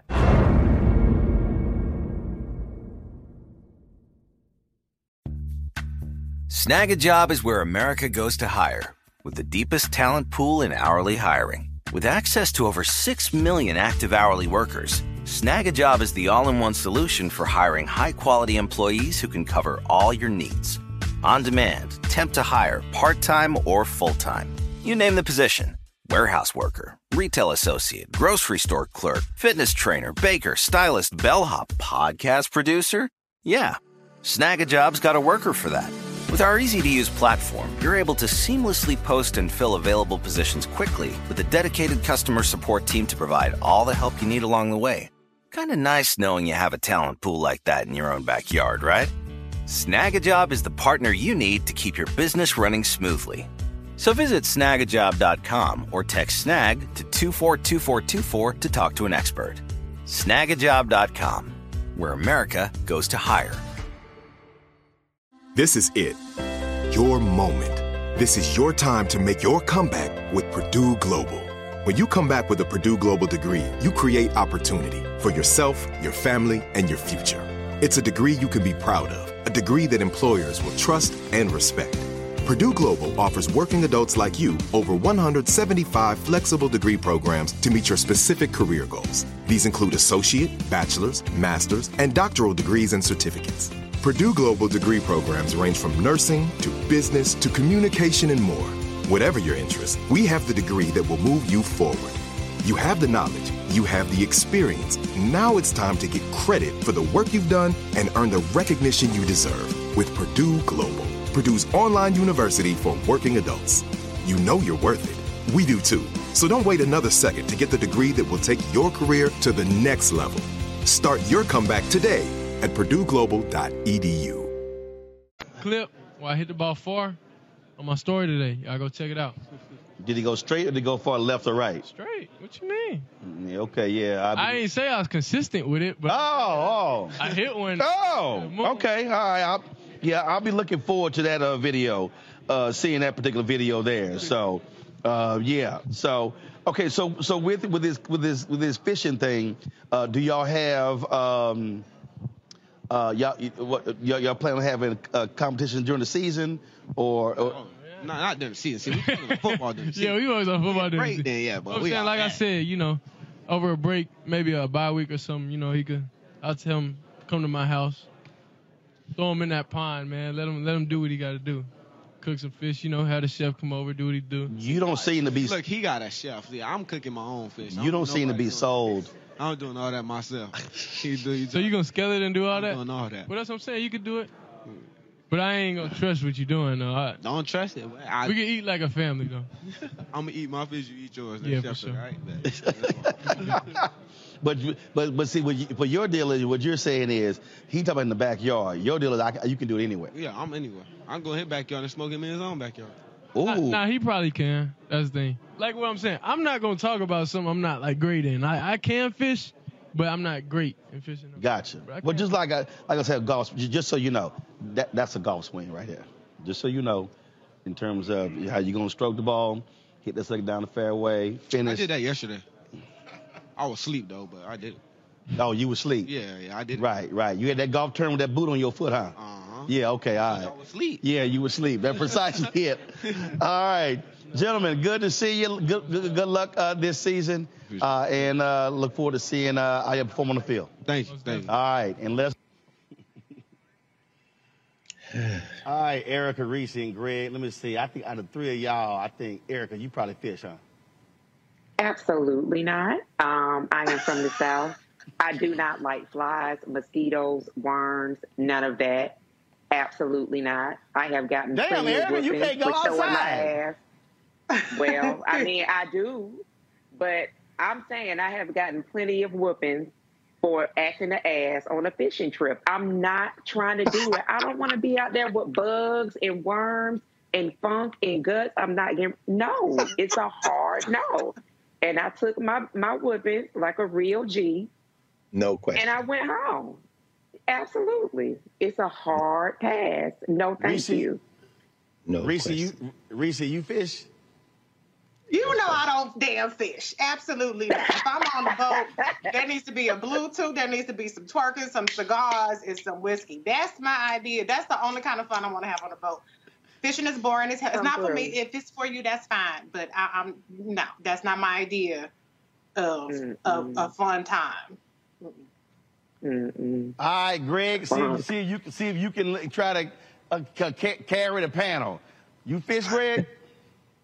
I haven't been fishing in years, but I can and have fished, and part of it is I left the South because it is a fishing culture, and Erica says it's.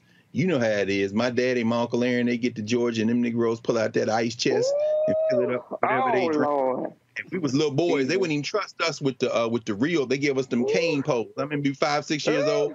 That's the first time I ever seen us. That's the first time I ever seen a squirrel skin. My Uncle Doc standing there around everybody. He skinned that squirrel with that knife, and I'm standing there looking at him like, man, I guess this is what it takes to be a man. I must have been 6, 7 years old. But I'm saying I like to say that it makes me think of the late Greg Tate, who edited a book called Everything But the Burden. You see, that conversation that them two young brothers were having is exactly the kind of thing white folks love. Them old Southern boys, they like that kind of thing, but they didn't show that check. They didn't show that $5,000 check that Travis Hunter won from Academy Sports, which has about 260 stores around the country. They didn't, and young brother Sanders signed a name, imaging, and likeness deal with Beats by Dre. You saw him drop his website in there as you were talking. I did see that. That was smart. Of course. All look like fun and games until they start counting that money. Now, them boys at Florida State got mad when that young brother from West Palm Beach, was it West Palm? No, yeah, but you heard him say he never been on a boat, right? That's all cute when you run up and down the field for Florida State, but when you over there at Jackson State and the culture moves over there, it ain't funny no more. And I'll end with this. Yesterday, I was in class, and I told you I got these freshman basketball, football, and volleyball players, women and men.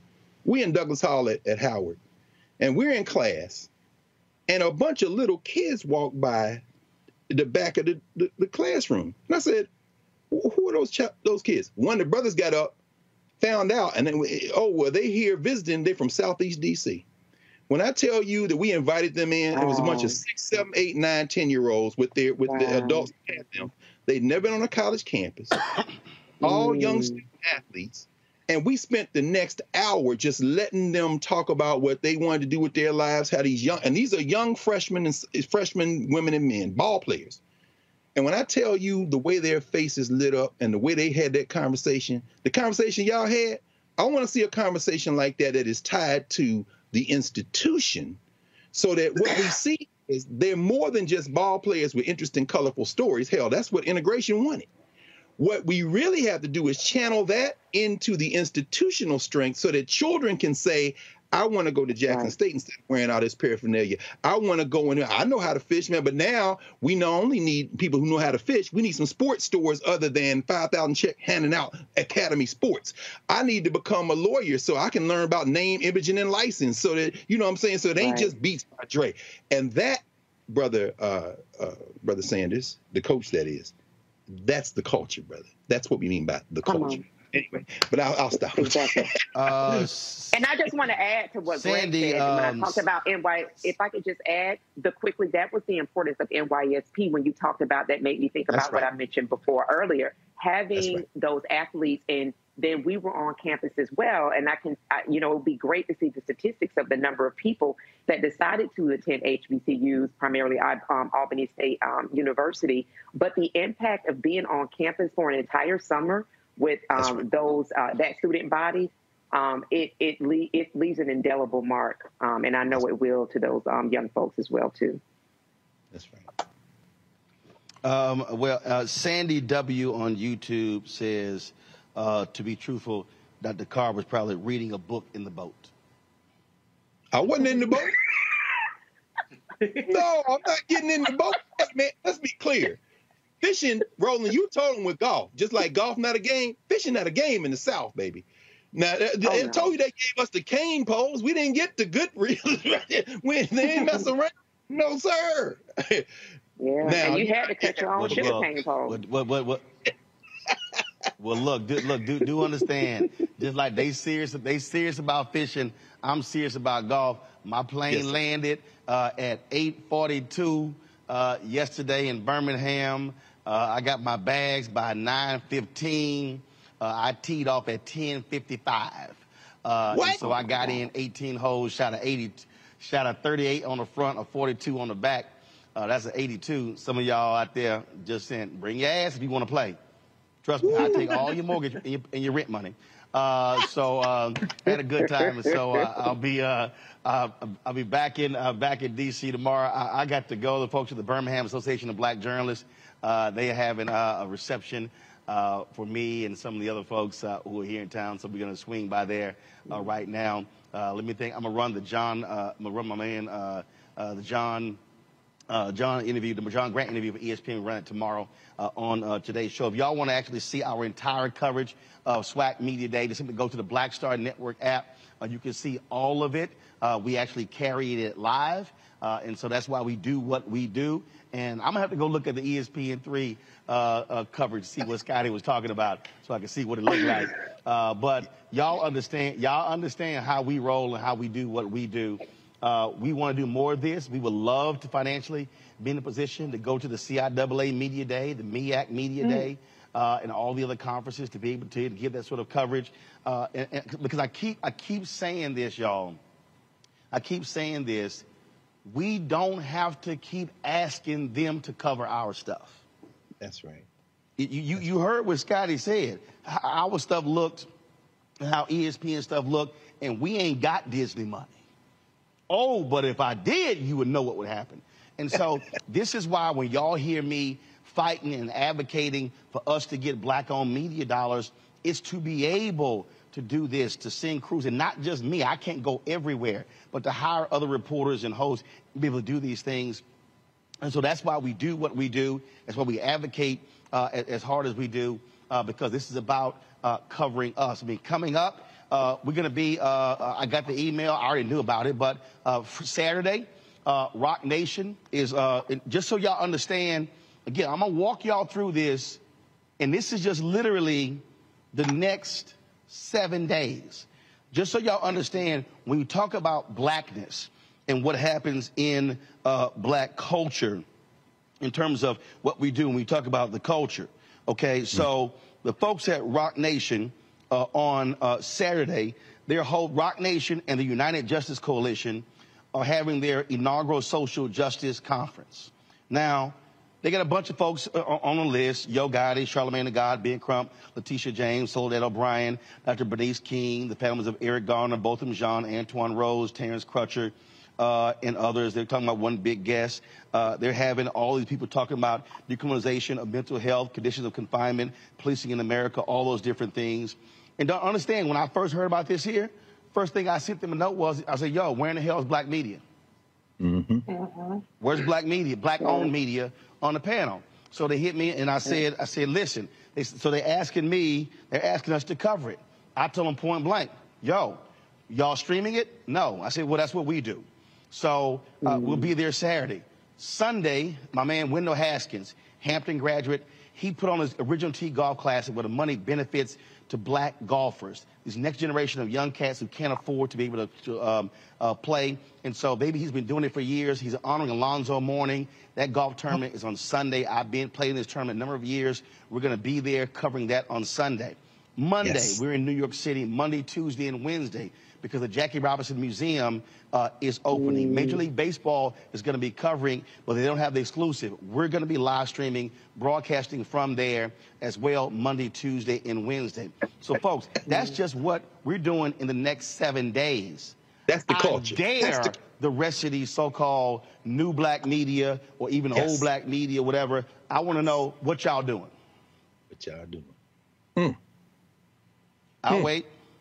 So understand this is what we are about. And so we're about covering these things that matter to us, speaking to our issues and concerns.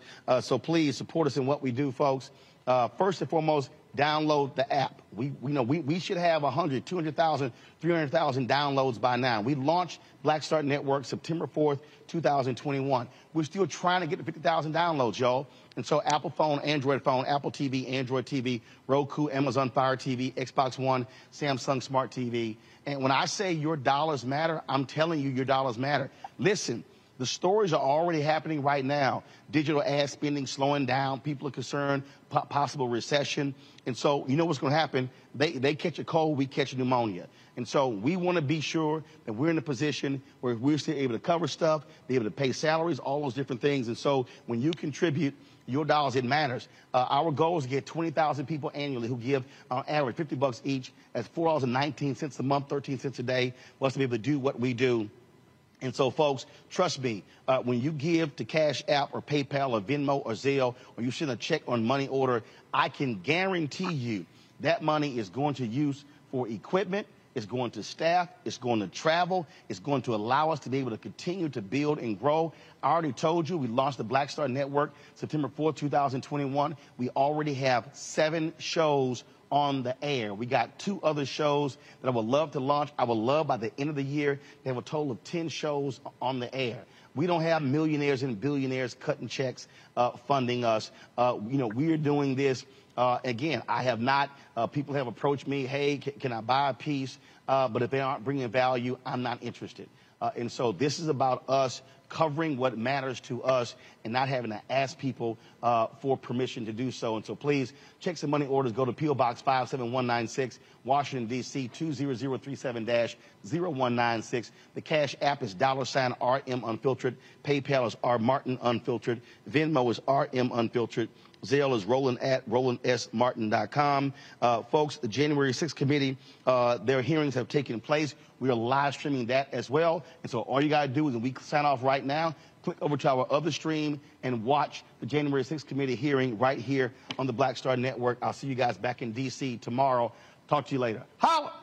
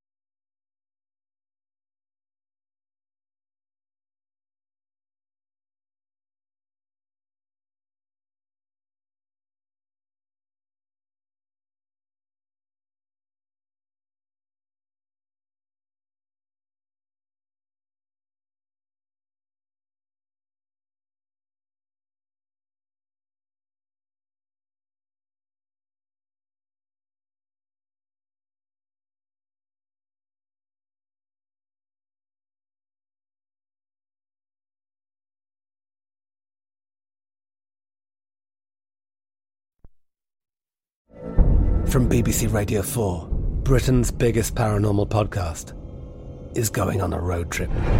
I thought in that moment, oh my God, we've summoned something from this board. This is Uncanny USA. He says, somebody's in the house, and I screamed. Listen to Uncanny USA wherever you get your BBC podcasts, if you dare.